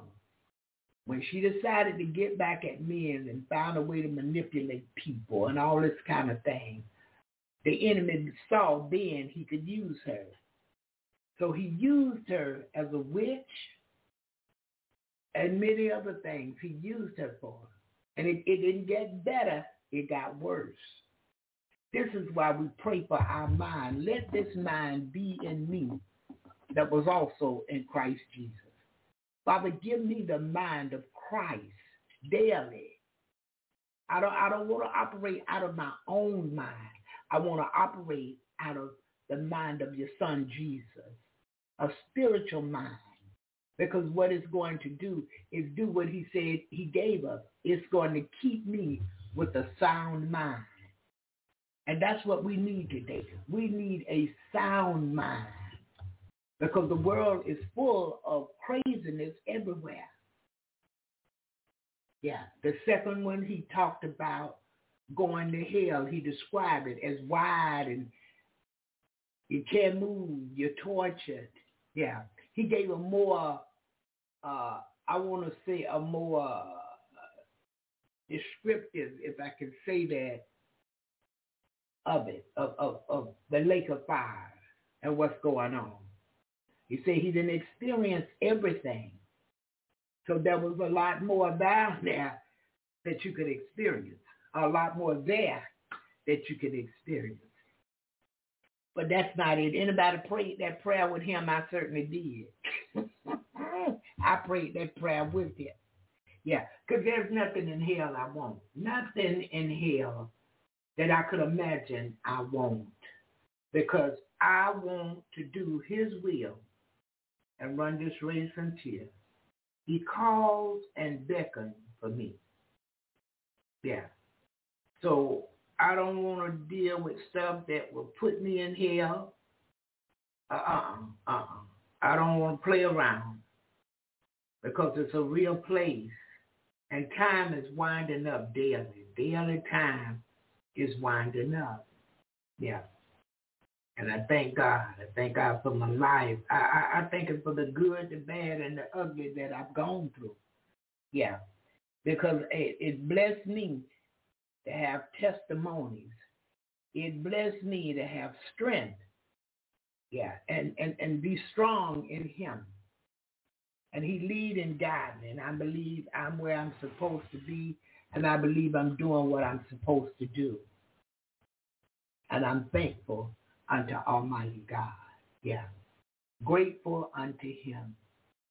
He's on our side in spite of us. Yeah. And just thankful. I may have to play that one again in a little bit because, I won't say why. Thank you. I won't say why. I just may have to play it again so someone else can hear and they can give their life to Christ. Because that's the key, giving our life to Jesus. Yeah, we want him to be the author and finisher of our faith. We want him to take control, lead and guide us in the right path for his name's sake. Yeah, I don't want to be doing this out here on my own. No, I don't want to get caught up with man. Yeah, because we could end up going to hell, and that's not what we did all of this for. Yeah. I've given up the right for the wrong. I've blessed people and, gave when I didn't have to give, looked like, but God made a way. And I don't want to end up in hell. I don't want to lead other people to Christ and I end up in hell. Yeah, no. That's not what I want to do. So we thank God this morning, and good morning to you, Sister Irene, and good morning to you, area code 434, first three numbers 872. Good morning to you. Good morning to you, Minister Shonda. God bless you this morning. Thank you for the wonderful text. And good morning to you, Sister Jerry. God bless you this morning. Good morning, Apostle Boatwright. Good morning to you. And good morning to you, Brother Lewis. God bless you. God bless you. Thank God for you today. And holding that chat room down. Louis, I tell you, you're a winner every time. That freed me up. Thank God for Sister Dorothy Goodman and Sister Irene holding that prayer club and the prayer request club down. And they come over there and tap down off of Jesus in the morning with prayers. And I thank you so much. I thank you so much for praying over there, posting prayers over there. And I see so many new people coming. Yeah, because evidently the word is getting out, or they saw it on Facebook. Oh, they praying. Let's see what they pray. Yeah, because we pray for one another. Yeah, and a lot of people, they don't understand and they don't know what it's all about. So when they hear prayer, they think it's for me. Yeah, prayer's for me. Let me go over here and get me some prayer. But we pray for all of us. We pray for each other in these groups. And what happens is when God sees you're not selfish, he'll bless you the more. He will bless you the more. Because it's not just about me and my family, me and my children, me and my job. But you're praying for other people's children, other people's families, other people's jobs, other people that's sick. You're asking God to heal them. Guess what he does? Come and heal you. Because you showed him you was not a selfish person. And so we thank God that we're not selfish. Thank God for the big, beautiful Christian women group. There's quite a few over there I'm a part of. I thank God for the empowerment group. I put these groups together. I feel like I was led to do it so that others could be blessed. And I'm truly happy about it. Thank God for Jesus in the morning over there. Yeah, I thank God for it. Thank God for everybody that became a member. We have 400 and some people in one group. And I got rid of the group where parents who lost a child or children. I got rid of that group. It had maybe 600 people in it. But I had to delete it. The prayer request club. Sister Dorothy Goodman is running that over there, and I thank God for it. She posts there every morning, yeah. Mainly scriptures, but we've been posting prayers over there, so things are changing. And I was saying something about it one morning. She said, but you teaching us how to pray over there, put prayers in and not all scriptures. We got to have a word. Yeah, we got to have a word. Thank God for the Lineage Women group. Now, I'm not over that group, but my friend Thelma, she's in that group, and she blessed me to be, become a part, and I post over there some mornings. I'm not always able to participate in things, but I always do go through there when I can and post. Yeah, that empowerment group, I thank God for that. I thank God for the group You. Now, I'm in charge of empowerment. I've created these groups. And the YOU. The big letter Y, the big letter O, the big letter U. In my day, we call them capital letters. So I'm thankful for that group. I had put that together so people, not just Christians, but anybody could come and, post something clean and funny in there. Tell us a story about themselves or something like that. And it grew. It's growing. And older girls, that's for older ladies. And so we go in there, and every now and then I go in there and do something. It's been a minute since I did it, but I thank God for it. Another group I'm a part of, and y'all know I couldn't help myself. They asked me to join, and I joined. Easy Soul Food Recipes. Yeah, I had to get in on that. Yeah, because I love cooking and baking. God is faithful. God is faithful. And Sister Dot said, there's no sound. Brother Louis is not saying there's no sign. All right, let me see what Sister Dot talking about. Is there no sign? Intended to ask you a while back, but I was getting busy, so professional. Oh, okay. Yes, sign today. That's Sister Dot.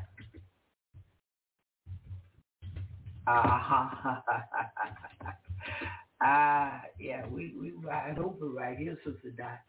So, yeah, I thank God because he's a way maker. And you know what? The scripture says this: in order to obtain friends, one must show himself friendly. So when I moved out here, I felt the Lord, allowing me to bake and give it away, brownies and, pound cake or whatever, and just give it away, especially to the gate service station where I go get my gas, and buy other things. Every blue moon, I might feel like an icy slush, y'all may call it, but here we have ices. And I go up there and I get me one and, stand there for just a few minutes and talk to them. And then I'm on my way. I'm gone. So they love to bake good. So I went in there yesterday and the manager, he said, "Oh, I haven't seen you." When I first walked in there, he said, "Hey." I said, "Hey." He said, "Haven't seen you in a while." I said, "Yeah, I've been busy, yada, yada, yada." So he said, "You know what?" I said, "What?" He said, "I never did get my peach pie." I said, "I forgot it," because he asked me to bake a peach pie. And I was intending to do it when I got my peach truck peaches, because once a year, which would be either the ending of this month or first part of next month, the peach truck should be here. And so I buy these boxes of peaches, and when I tell you, you let them set for 2 days. But when you first get them, you can eat them now. But if you let the peaches set for 1 day or 2 days, oh my goodness. You're talking about the real full flavor of the peach. These are the best peaches I ever taste. So each year I get them, Sister Jerry get them, Sister Rose Brown get them, and I go and I purchase theirs and take it to them. Well, we have to pay up front. We have to pay before they ship them. So we pay up front. I think it's $40 a box now, something like that. I got to look again. But you get enough pieces to feed a village. You got a big family and you want to share with your relatives, cousins, aunts, uncles, everybody, grandchildren, great-grandchildren, whoever, in-laws. It's a big box. So I buy for me, Sister Jerry, and Sister Rose Brown. So when the peace truck come in, I go stand in the line. This year I want to buy me one of them little umbrella seats. So I can sit, and as the line move up, I get up and move my seat and sit. I think that's cute. I'm sorry, it may be crazy, but I think it's cute. So this year I planned on doing that, and I was waiting for the peach truck peaches to come in to make his pie, but I completely forgot it. So he said, he said, "Peach or that coconut pie you make." He said, "When you first brought the pie in, the pie was hot." He said, and I said, "Oh, I don't know." He said, "But I took the whole pie home because nobody wanted to try it because it was hot."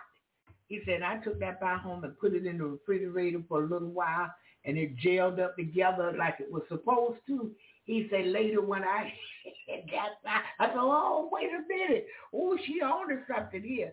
He said, "I'll pay you for that coconut pie." I said, "No, I'll bring you a pie. It'll probably be on Monday." So I made myself a mental note and got me a written note. And on Monday, I'll take the coconut pie to him. And I know people complain about how expensive grocery is. God loves a cheerful giver. And if you give, whatever you give, he'll make sure you get that back. And he always give more.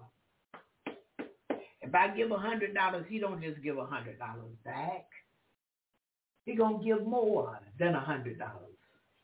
He might give $500, $300. That's much more than I had. Because when I let go of $100, I didn't have that anymore.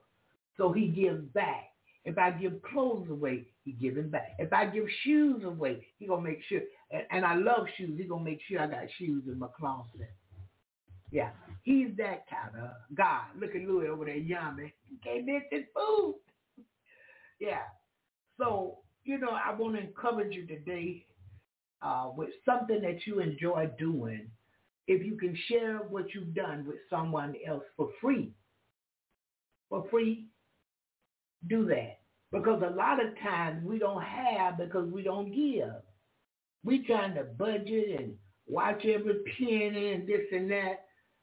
Loosen up and give. Yeah. I believe in the seed planting.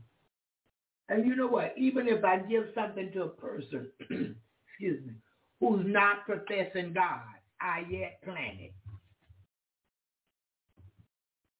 They're not professing God, but I plant it. Because, Lord, I planted this from my heart. And he give it back. Sometimes I don't even think to plant. I'm so busy giving.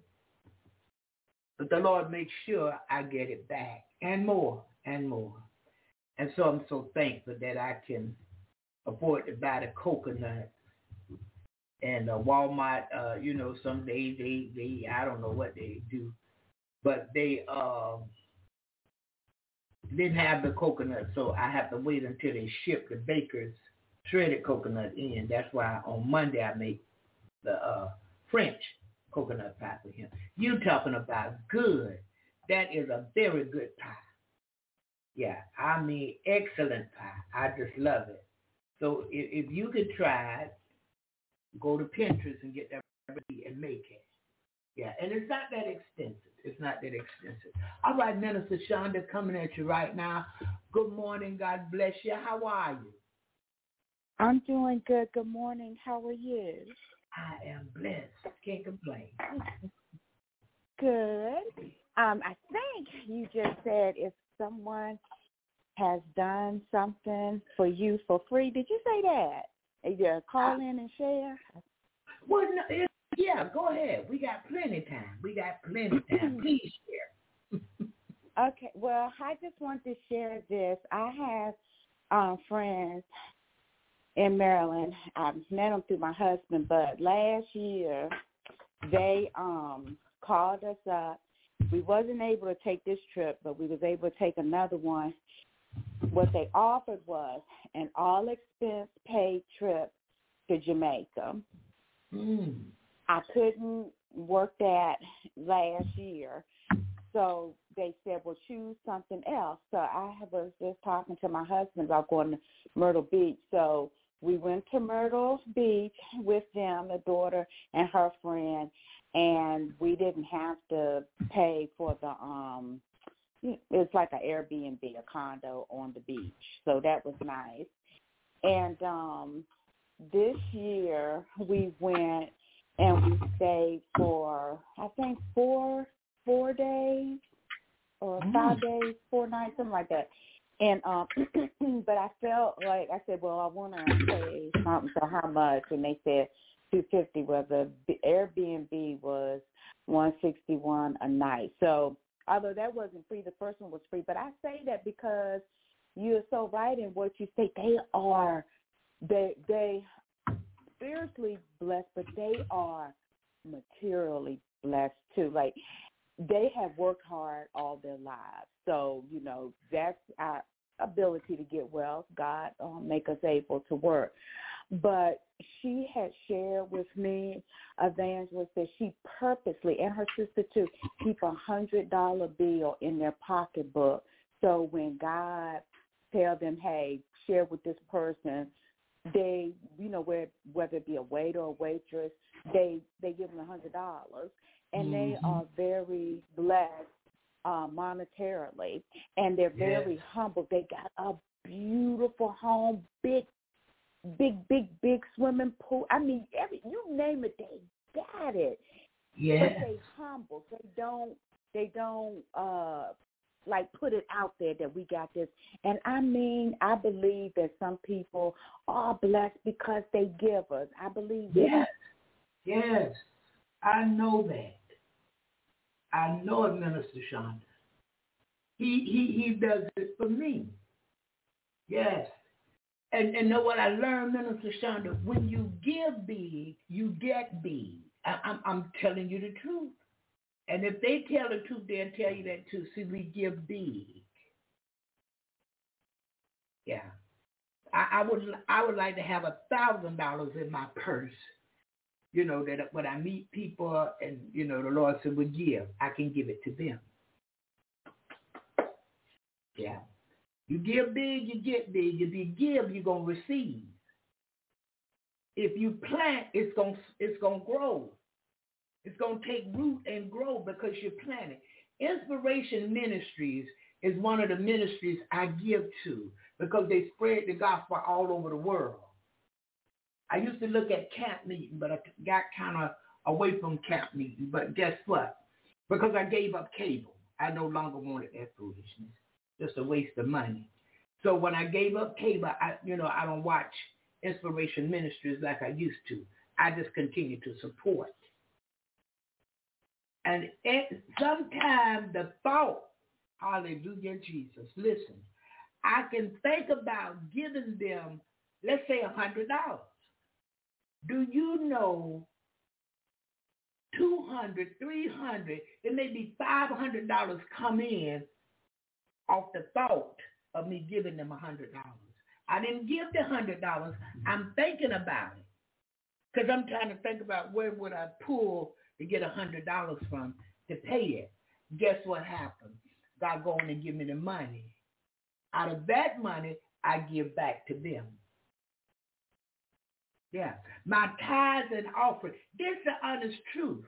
Before I pay it, when I think about tithes and offerings, the Lord many times gives me money back before it's time for me to pay my tithes and offerings.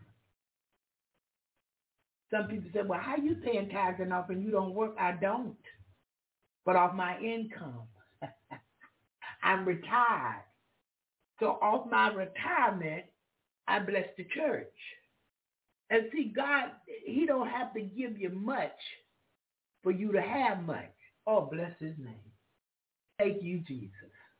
Some people get way more money than I get, but they can't do what I do because he multiplies. He does it. He put things in place where I can do more. I'm telling you, I know people who get some money every month because they have worked and they have put in. Some people have had 3 jobs all their life, 2 jobs, and they paid in on this stuff, on their taxes, and they let them took it all. And some people at the end of the year, they file and get a great big income tax refund back. Some people wait until retirement, and they get a lump sum every month. Yeah. But they were givers all the time. They were the givers out of the income, out of the check they made. Yeah, from working. Hallelujah. Thank you, Jesus. But I know if you give, God will give back to you. Yeah. And even here, a lot of times I ask for what I feel is needed. Yeah, I will ask. I don't just try to put too many stipulations. Some people I've asked for $50. Some people I did ask for $50 every month if you could give it. But especially starting in the month of June. But even in that, if nobody give a dime, God is going to supply. I want you to know that. He's yet going to supply. People come and they need this and they need that, because I want to even include teaching them about storing up for the famine. You know, because you got some low-income areas. People not hearing that. They think Walmart going to be forever. Walgreens is going to be forever. Winn-Dixie going to last throughout eternity. And they may be hoping, but they won't have nothing you can use because nothing will be in there, and they're not going to keep it open, paying for electric just because it's Walmart and you want to walk in the empty Walmart and look around. But what you going to buy, Walmart shelves that they had the groceries on? Yeah. So we want to prepare for filtering water and, different things. You may have to put some safety stuff on your windows. I wouldn't put the bars, but you may want to investigate in that. Because when this thing comes, if people think you got it, they will come over to take what you got if they can. Mm-hmm. But if we give, we're going to have more than. Right now I have more than I ever need. More than I ever need. Why? God is in the blessing business. I pray he going to keep the windows safe. He going to keep the house safe. I don't have it to worry about. If there's nothing in my pantry and I go in there and pray, God going to make a way for me to eat. I just believe like that. Yeah, I believe him just like that. Because he let me know things going to work together for my good. It must, because he said it. And he's not a lying God. Hallelujah. Thank you, Jesus. And listen to this. I was thinking about, they told me the colors for the great-nephew funeral. And I said navy blue and gold and white. I don't have that quite like that, I might have some gold, I might have some white, I might have something else in navy. And so my niece called me yesterday and she said, Abba, I said, yeah. She said, we're not dressing up now. Don't do all that funeral dressing up. I said, okay, what's going on? I was so happy. She said, we just wearing jeans and a T-shirt and you can wear slides. I said, what? She said, yeah, I know you'll jazz it up and everything, but you can jazz it up, Bob, but you don't have to be uncomfortable. Oh, Minister Shonda, will you too? I cut you off. And I'm just a yakking. She may have gone back to work. Okay, if you hear me, Minister Shonda, when you get a chance, just come in and say something. But yeah, so they made it comfortable for me. A pair of jeans, and she even said, I'm buying you your T-shirt, and I'm going to put auntie on the back. Well, put great auntie. No, I'm joking. She told me just put auntie on the back. I told her, okay, aunt on the back, that's good. So she buying the T-shirt. I found me 2 pair of jeans, and I'm going to start and iron both pairs so I can choose which pair I want to wear. And I got plenty of flats in there. They may not be navy blue, they may not be gold or white, but I'm sure I got a pair of black flat slides, we call them, I know I got a silver pair that'll be kind of a little dressy, and I'm going on. Comfortable. Ooh, I love it. Yeah, I love it. And I thank God for opening doors and making ways. But I thank God that he blessed Minister Shonda. That was a wonderful testimony, a quick, wonderful testimony. Yeah. And so, God will give you favor with people too. And they'll tell you things they're not telling no one else because they favor you. Hallelujah. Hallelujah. Thank you, Jesus. So we're grateful unto Almighty God. The studio is open. If anyone have a testimony or you have something today that you would like to say, hey, Sister Rita, good morning. God bless you. Good morning, Sion. God bless you. Good morning, Sister Jerry. God bless you. Yeah, just come on in and share your testimony this morning. And so while we wait and see if Minister Shonda has something else to say, because I got excited, too fast, too quick, and too furious, and jumped right in on it. So we're going to this next one. We're going to this next song of the morning. And when we come back again, the studio is open. Feel free to come in. Yeah.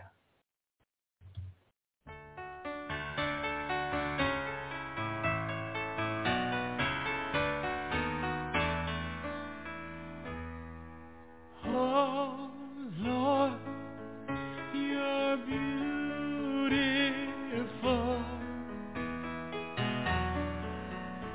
Your face is all I see.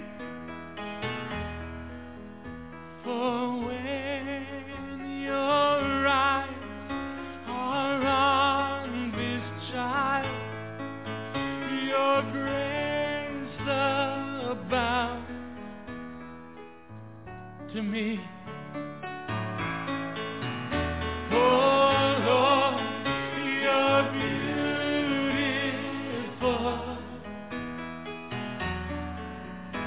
Your face is all I see.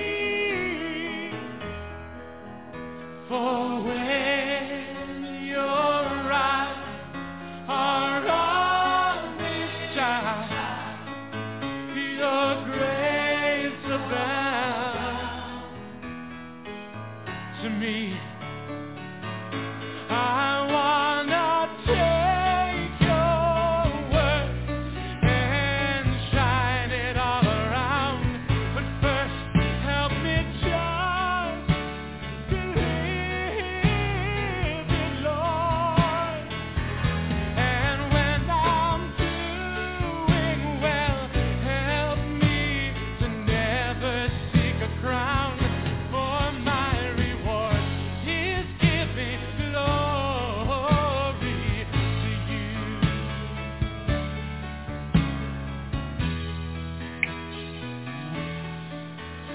Oh Lord, please light the fire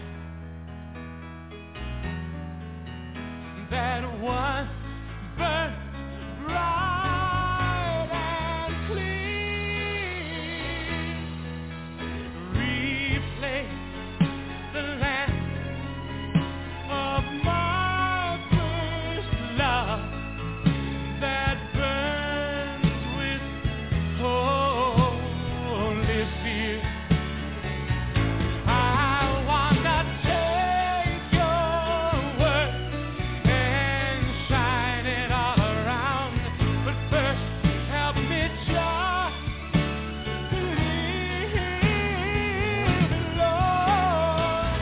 And when I'm doing well, help me to never seek a crown. For my reward is giving glory to you.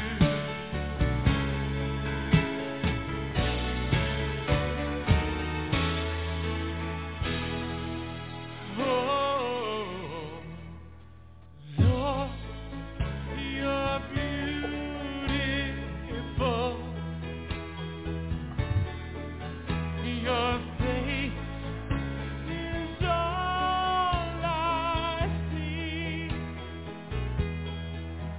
For when your eyes are on this child, your grace abounds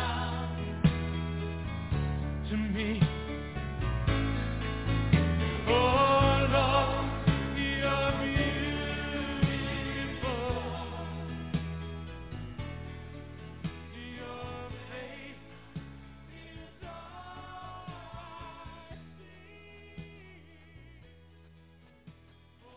Hallelujah, hallelujah. I think that's such a beautiful song. Oh Lord, you're beautiful. Hallelujah, hallelujah. He is there. Good morning, Pastor David. Good morning, Sister Dorothy Goodman. God bless you this morning. Yeah, I saw your message, Sister Dot. I said, yeah, we have sound today. We are good with the sound today. So listen, I need to do this one right quickly again. And it will be all right today in Jesus' name. My name is Tony Kemp, and I had a spiritual experience in which I saw hell.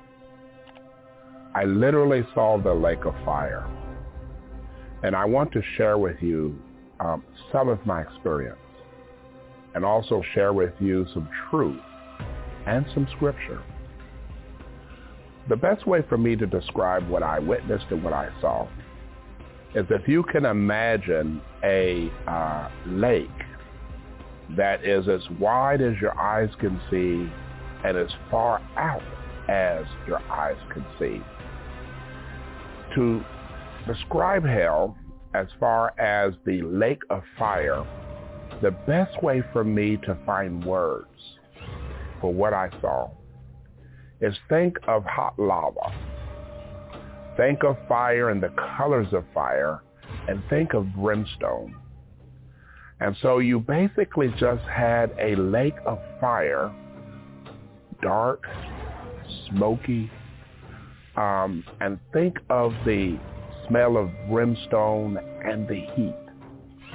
One of the things that I witnessed was a person literally, the best way for me to describe it is they were placed within the fire, but it was not as if they could move. It was as if they were stuck there.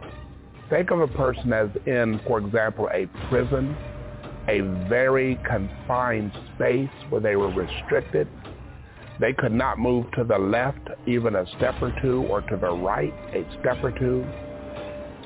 They were completely, if I can say this to you in a very real sense, frozen in place and surrounded by fire. But here is the fire. It is coming up. It is burning them from within and from without. The best way for me to describe this is, think about you being inside of a hot oven that's turned up 450, 600 degrees, and you're in a place of absolute darkness. And this darkness, you're breathing the heat that's coming up through you. And there's no escape. You can't run, you can't move, you're stuck there. And in the spirit realm, you feel things more acutely than you do physically. You still have hunger, but you can't eat. You still have thirst, but you can't drink. If you have an addiction to alcohol, you still crave it. But you are stuck there in a place where time does not exist. All you have is mental pain, emotional pain. All you have is pain. There is no conversation with other people. You're isolated. You're alone. You cry. You weep. But there's nothing you can do. You pray. You scream. But nothing ever changes. And this is going to be your existence. It's inconceivable. It's forever and forever and forever. It never ends. And so this is what hell is like. You burn up, you disintegrate, your spirit reforms, the fire comes up to burn you again. And the evil ones, the demonic beings, surround you to talk to you, to torment you. You get no rest. They curse you. They hate you, and you can feel their hatred. They torment you. They torture you. This is something that I have seen. And some of this I experienced because I found myself in a place of confinement where the demons were torturing and tormenting me. A place of absolute darkness where I could feel myself losing my mind. A place where I was hated. A place of darkness. This is not a place you want to go to, or you want to live in, or you want to be in forever. Now I was taken out of this place. By the mercy and grace of God, I witnessed this place, and I did not experience everything that a person could experience in hell. But I experienced enough that I know I don't want to go there. And you don't want to go there. And here's what I want to say to you. I have given my heart to Jesus. I believe in Jesus. I turned from my sins and against my sins, and I committed my life to Christ. Christ died for your sins. He was buried. He physically came back to life 3 days later. Jesus appeared to his disciples and proved himself alive with many, many infallible proofs. Jesus ascended into heaven, and he's now seated at the right hand of God the Father. And if you will admit that you're a sinner by nature and a sinner by choice, and turn from your sin and against your sin, know this, according to the book of John chapter 3, verse 16, God loves you with all of his heart. And he sent Jesus into the earth to take all your sins upon himself, and in exchange to give you right standing with God the Father. Christ died and came back to life. And Christ loves you. You don't have to perish in the lake of fire. You can receive eternal life. And also in the book of John, chapter 1, verse 12, it says, to as many as received Jesus, to them God the Father gave the right to become a child of God by virtue of relationship with Jesus. And so I want to urge you to obey the word of God, the book of Romans, a book that the Apostle Paul wrote to the church in Rome, Italy. Chapter 10, he said, if you believe in your heart, confess with your mouth, and you make Jesus the Lord of your life, he said all your sins will be forgiven. Every sin that you've ever committed, thinking, talking, or doing, it'll be forgiven. And when you meet God Almighty, he'll never, ever bring it up. You believe in your heart that God raised Jesus from the dead, you'll be saved, because the Bible says you believe to right living. Now, it's one thing to believe in your head and say, I believe in God. But that's not what the Bible is talking about. It says you believe to right living. And with your confession, it is to your salvation. And so I'm going to urge you to believe to right living. And I want to lead you in a very simple prayer. When I received Jesus, I didn't know how to pray. I just went to church, maybe Christmas, maybe Easter. But I want to lead you in a very simple prayer. And the prayer goes like this. And God will hear your prayer, and he'll receive your prayer. And your human spirit will be brought into the life of Jesus Christ. So very simply, pray this prayer. Just say, Lord Jesus, I'm a sinner. I'm a sinner by nature and by choice. Dear Jesus, please forgive me. Take every sin away. I repent of sin. I know you died. I know you were buried. I know you came back to life. And you're in heaven hearing me now. Dear Jesus, I invite you into my life.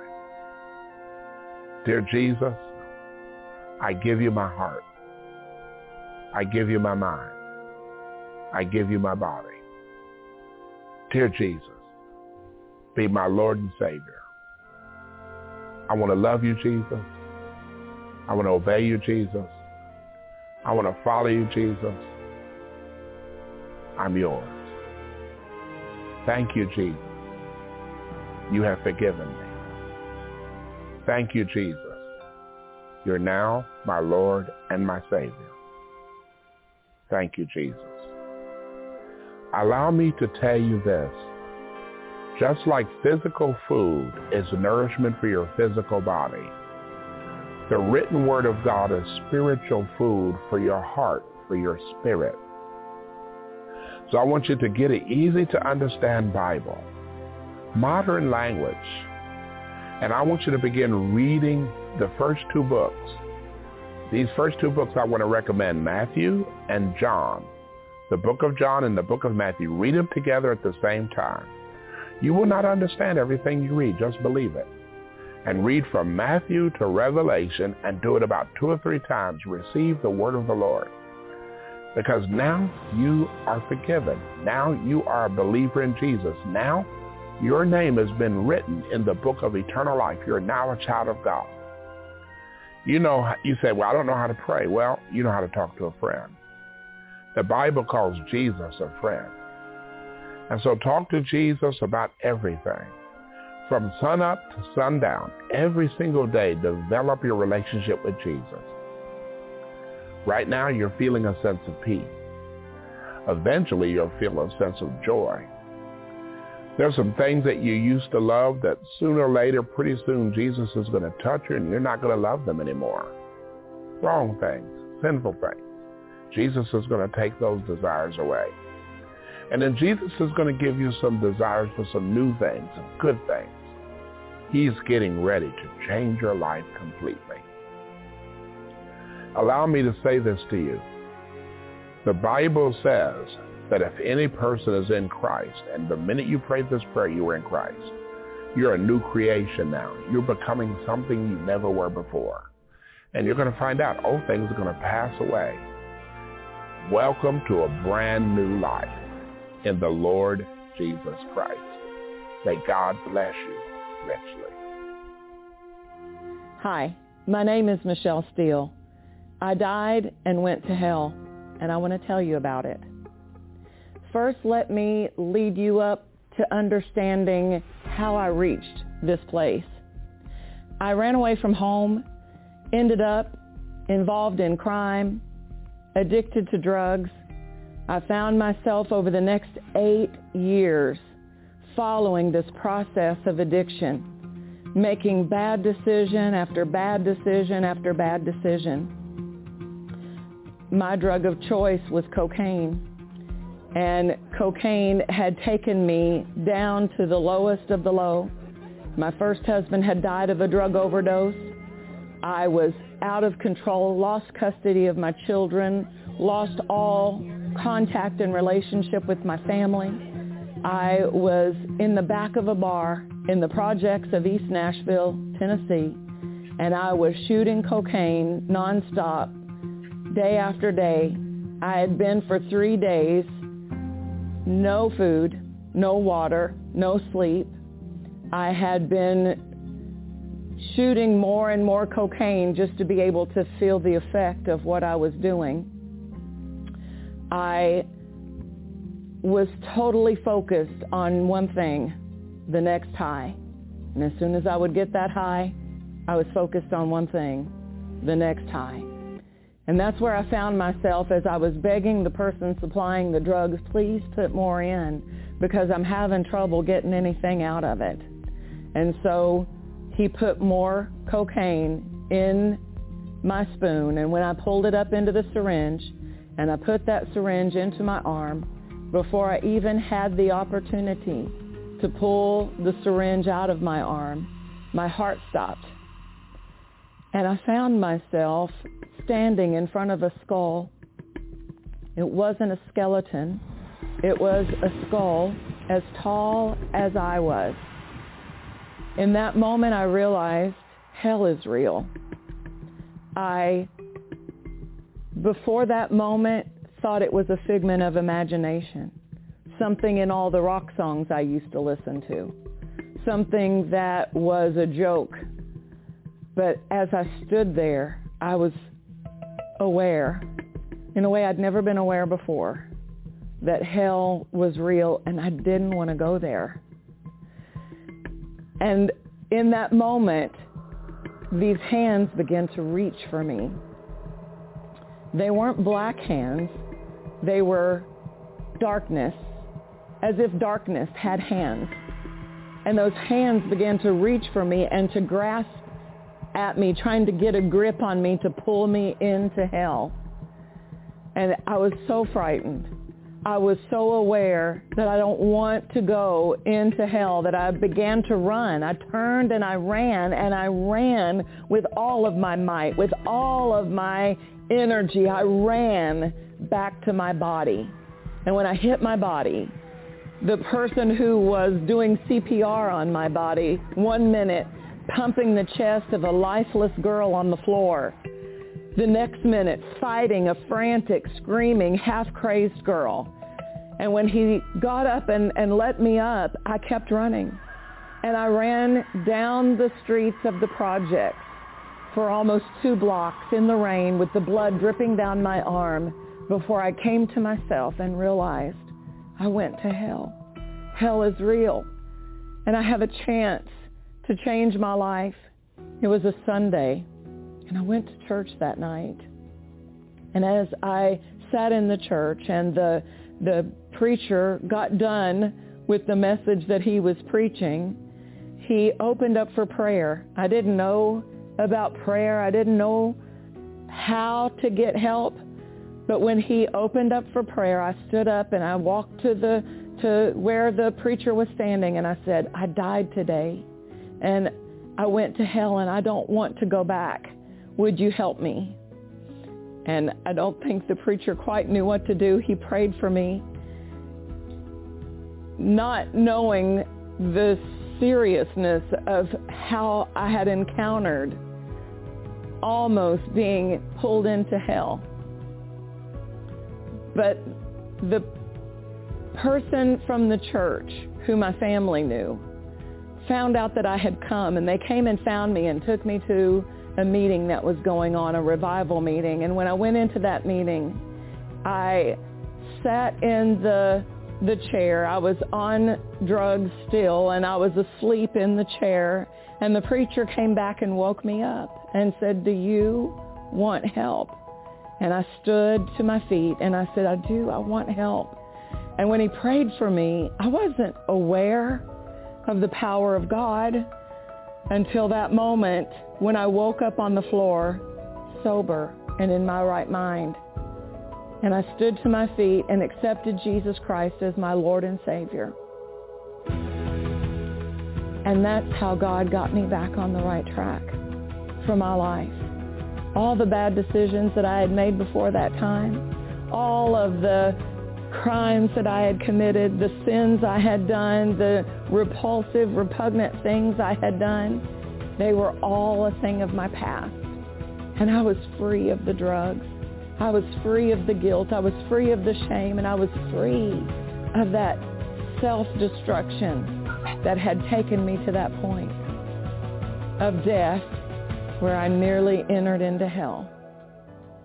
And I want you to know that no matter how far you've gone in the wrong direction, no matter how hard you've run away from God, God is still willing and desiring to help you, to open up the path and the good things that he has planned for you. If you would just accept his help, you can avoid ever having to experience death, hell, and the grave. You can know the power of the new life that's available that I found on that day when I accepted Jesus as Lord and he set me free. If you would like to know Jesus, I want to pray for you, because the same way that I accepted what he had done for me, you can accept it today. I didn't have a whole lot of Bible knowledge. I didn't have a whole foundation of the scripture or understanding of salvation. I just found out that God loved me and he wants to help me, and he sent Jesus to die for me. And I want to tell you today that God loves you regardless of what you've done, in spite of what you've done. He loves you for who you are, and he wants to help you today. So right now, just open.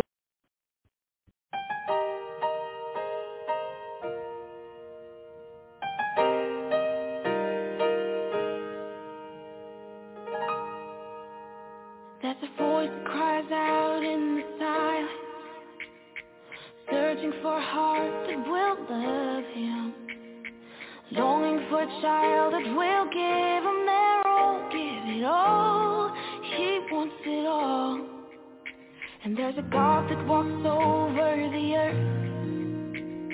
He's searching for a heart that is desperate and longing for a child that will give him their all, give it all. He wants it all. And he said, love me with your whole heart. He wants it all today. Serve me with your life now. He wants it all today. Bow down, let go of your idol. He wants it all today. He wants it all today. He wants it all today. He wants it all. And there's a God that walks over the earth. He's searching for a heart that is desperate, longing for a child that will give him their all, give it all. He wants it all. And he says, love me with your whole heart. He wants it all today. Serve me with your life now. He wants it all today. Bow down, let go of your idols. He wants it all today. He wants it all today. He wants it all today. He wants it all.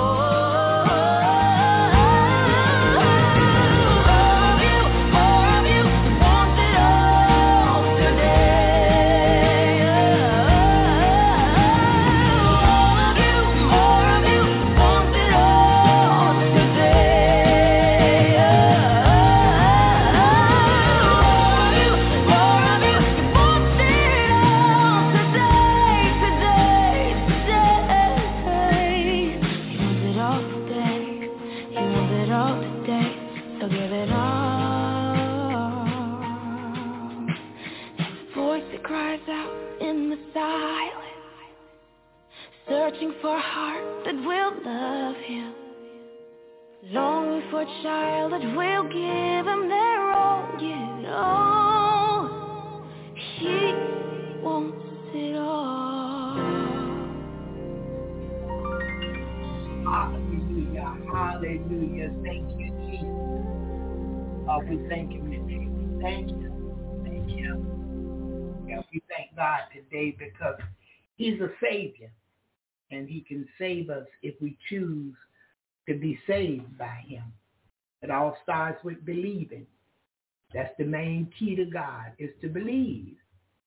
And we want to believe that he is a rewarder of them that diligently seek him. Yes, sir, that was an awesome testimony, Brother Louis. And sometimes people go through things and they try to explain it, but they can't really explain the fullness of it, but they know what they've gone through, and they try and tell somebody, but they can't understand. Oh, no, you didn't die this morning. No. If you'd have died, you'd have been gone. No. We can die. God gives us an experience that will show us we really need to come to him in the fullness. And once we come to him in the fullness, he can fix it all for us. Hallelujah. I'm so glad I came to him. I'm so glad I found him. He knew where I was. I didn't know where he was. But I went talking and was blessed to find him. And once I found him, I didn't stop seeking him. I continued to seek him. And all my seeking, I got him. I found him. I got him. I found out about him and what he can do, what he don't accept. I found many things that blessed me throughout my life. And so over 30 years now, so I'm so grateful unto him, because without him today, I can do absolutely nothing. I'm thankful that I can, because I need it done his way, because when he does something, it really don't ask sorrow. And if I can accept what God allows, I am more than blessed. Hallelujah. So listen, if anyone else has something they would like to say, we have a few minutes. And please feel free to come in. If not, I will pray us out, and we pray the Lord bring us back Monday morning, 7 a.m. Eastern Standard Time, for another episode of Jesus in the Morning. Y'all keep me in prayer because on tomorrow I have to go over and be with my family for a while. And then on Sunday I have to go to the prison. And I want to ask you this morning. If you could send me $20, that would bless me this weekend. Yeah, because I have to go up to 2 different prisons. And so that would bless me real good. And plant it as a seed. Don't just give it, but plant it as a seed. And you can send it through Cash App if you can, because that is the quickest way I know. And it come right through, and it don't take forever. And I'm pulling up the ID now. The Cash App ID is the money sign Cash Now 1727. The money sign Cash Now 1727. So all right, we thank God and we just see how he moved today, and we'll be all right. Let's pray. Father God, we thank you. Father, we thank you for your word. Your word said you have not because you ask not. And Lord, I don't believe I'm asking. I believe I'm asking according to what your word says. I can ask according to the need. So, Father, those that will plant the seed, God, I ask that you would multiply it back to them before the seed is even planted in the name of Jesus. And let it continue to grow financially in their lives in the name of Jesus. Father, there may be some other thing that they need more than money. Do that for them today. Send peace and joy and happiness their way in the name of Jesus. And Father, we pray that this weekend we'll be great witnesses unto you wherever we go. We'll talk of your wondrous works and make known your deeds among the people. Help us not to be ashamed, God, especially of the gospel, because that's what saved us. Oh, it's got saving power. Hallelujah. And so we thank you for hearing and answering as we depart for the weekend. Father, depart from one another. Bless our going out and our coming in. Meet the need in our lives this weekend according to your riches and glory by your Son, Christ Jesus. Oh, we know you're able, and there's nothing too hard for you to do. Bless this weekend more than in the name of Jesus. We thank you. We give you glory. We give you the honor and praise, Father, for there's none like you.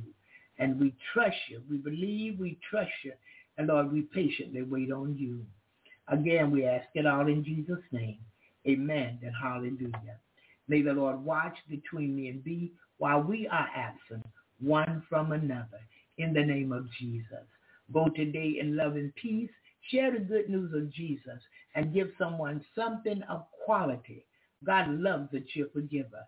Have a blessed weekend. I speak the blessings of Almighty God upon you this weekend, starting May the 5th, 2023, in Jesus' name. So at this time, I'm going to say bye-bye, and we're going to our last song of the morning. And after this song, I won't be coming back today. Again, have a blessed day, blessed weekend.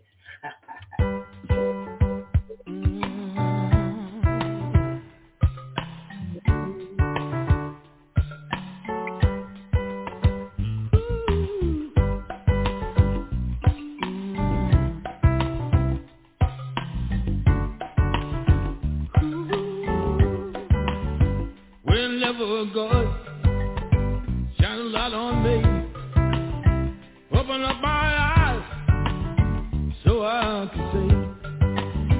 When I look up in the darkest night, and I know everything is gonna be alright. In deep confusion, in great despair, when I reach out for him, he is there. When I am lonely as I can be, and I know that God shines his light on me. Reach out for him, he'll be there. What turn your trouble, within your trouble, you can share. If you let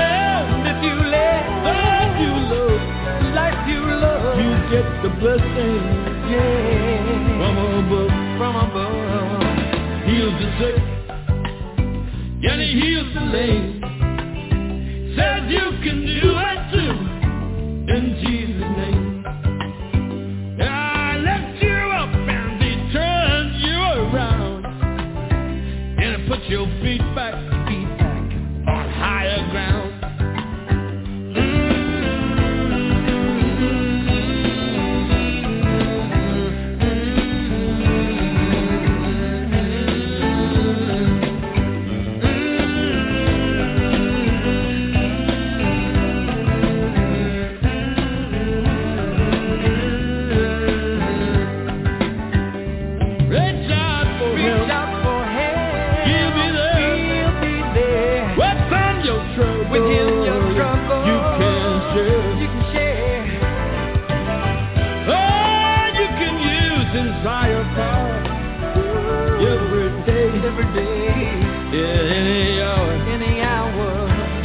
The sick, he heals the lame, and he says you can heal them too in Jesus' name.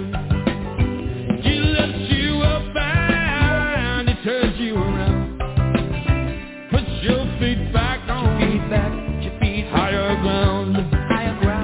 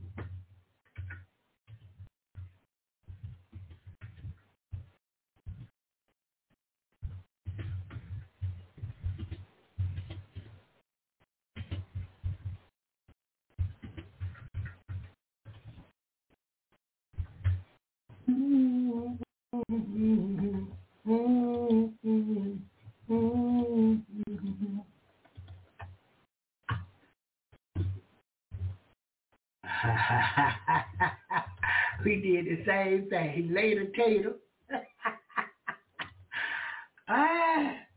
God bless you. God bless you, Brother Louis.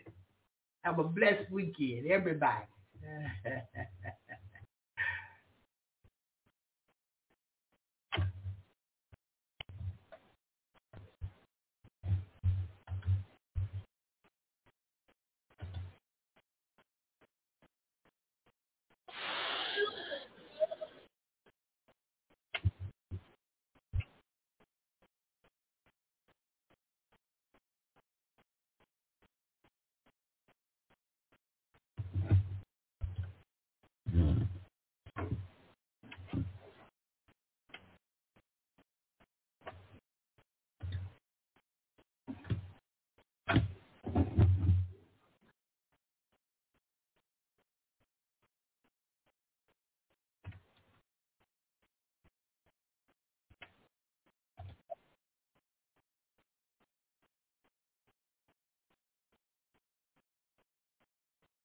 Oh, good morning, Mrs. Crowd. How are you?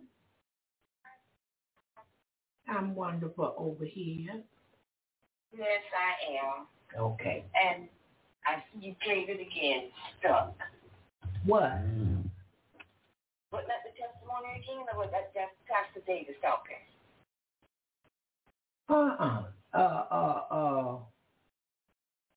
What it was? The first man, he went to hell.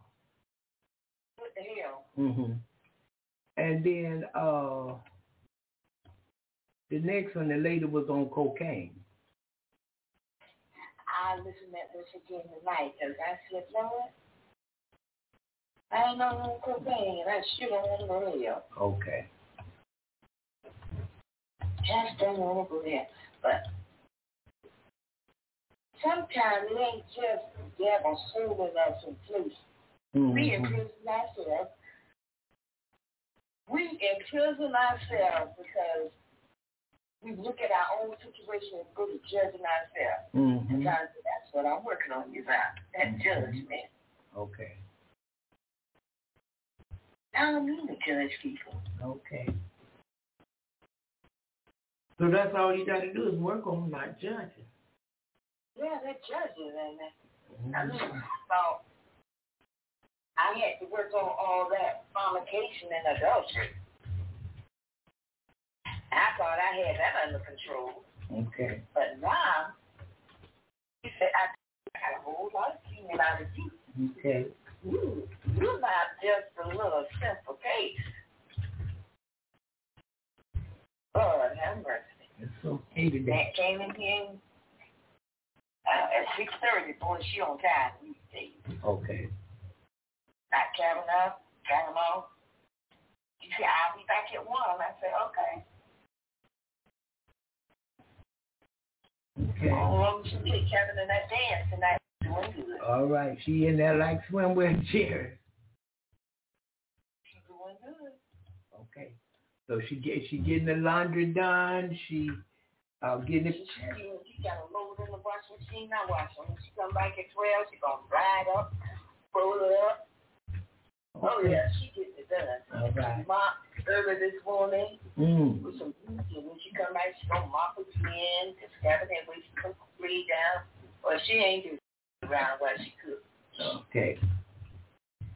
She made the tacos today, and when the cow get in, he can eat. I'll help him get dressed for the dance. Mm-hmm. You know how y'all are. You have to clamp down on them. Yeah. Because I'm 19. I needed a little help. Huh? Oh, I was born in 1956. Well, I was born in 57, Jerry. Oh. You ain't but a year older than me. Don't try to be grown. You like to switch around and try and be grown and out. No. Work. Yeah. I'm so tired. My bed. I got fixed my bed, girl. I slept like a baby. I didn't have snowing this morning. I said, ooh, thank you, Jesus. Yes, that's a good thing. I needed that rest too because I have been in so much pain and Okay. Okay. God's been good to me. Mm-hmm.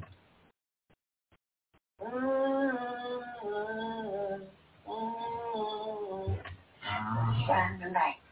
Okay, whenever God shine his light on you. And I know it. And I was going to be early for the show. Okay. And then I heard no show sketch from there. I said, oh, that's right. You're getting ready for the funeral. Then God said, give up to me. All right. Okay. A lot of people had to do that, and the show was going in and out. And so then when I called back, it said nothing. I said, Lord. He says, and call back. It said that show was catching. There's no sound on the show. She's having problems today. When I called back, you were talking. I said, oh, no. I'm like the versions. I was prepared. I didn't keep being persistent. Okay. But now I know. You know, I got to learn stuff. Just got to learn. Just got to learn. Yes, ma'am. Yeah, she don't be... Oh, hold on 1 minute. Hold on 1 minute, Miss Lockett. Don't move there. I'm coming right back. Good morning, Miss Lockett. How are you? Hey, how are you doing, Miss Pittman? Just respond to it one more time. I forgot to ask you, I got to do a court letter, and matter of fact, maybe even have to update your 701B. And I was calling to see what's your day looking like this afternoon about now 1 o'clock, 1:30. Oh, this is what it is. I got to run over to Jacksonville. My great-great-nephew got killed on Sunday. And so the family picking out different things, so she asked me to come. Okay. And so I'll be in Jacksonville probably about 1 o'clock. But look, you don't work tomorrow, do you? I can. Okay, you want to come tomorrow? Get down, or you want to wait till Monday? Yeah, let me do it Monday. Okay. Let me do it Monday. That would be better. Okay. Yeah, let me do it Monday. Do you want to say about good? Let me say about good 1 o'clock. Okay. That way I can travel. All right. Yeah, let me do it Monday. Because what the day is, the 5th, the 6th, that'll be the 8th. So look, just any time on the 8th, anytime you free on the 8th, just come on. That's all you got to do. Yeah. Okay. Because I'll be here all day on the 8th. I ain't got nowhere to go and nothing to do. And you just come on, whether it's 1 o'clock, 2 o'clock, whenever you get a chance. If it's earlier than that, whenever your time is convenient, you just let me know I'm on my way. I'll be right here. Okay. Okay. And I'll definitely let you know. Okay. Definitely I'm on my way, but it definitely might be that afternoon. Okay, that's good. That's good. Early that afternoon, but I'll call you, let you say, hey, Miss Pittman, that I'm on my way. Okay, that'll work right now. Yeah, okay. Whatever work for you, because I just want to work with you, because I know what you do ain't an easy thing all the time. So whatever I can do to make it lighter for you, that's what I want to do. Okay. So yeah, anytime on Monday we good. So I'll see you when you get here. Okay. All right. Have a blessed weekend. You too. All right. Bye-bye. All right. Bye-bye. Okay, Jerry Crowd, I know that wasn't quick, but I made that as quick as possible. So, yeah, she want to come out here, and she coming on.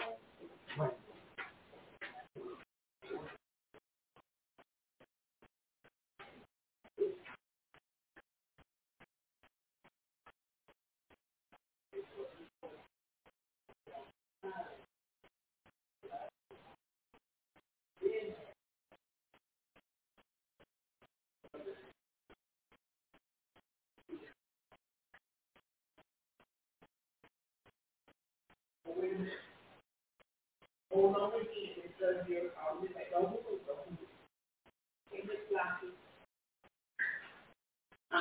knew. I'm sorry, how many more hours that you might need for personal care at home like that?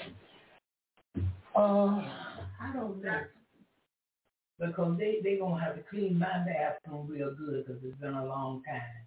Right. And I tried to keep it up much as I could by not doing nothing. But the kitchen's going to need some help if they could wipe the microwave out, mop the floors good, and you probably have to wipe over the counters. No dishes or nothing like that because I don't keep dishes in there. But they wipe the counters good, and that'll help me. So I don't know what 20 hours you think, Miss Lockett? 21? 21, okay. Because right now we have 11, we have 7 for personal care, we have 4 for home raising, and so with that 21, 11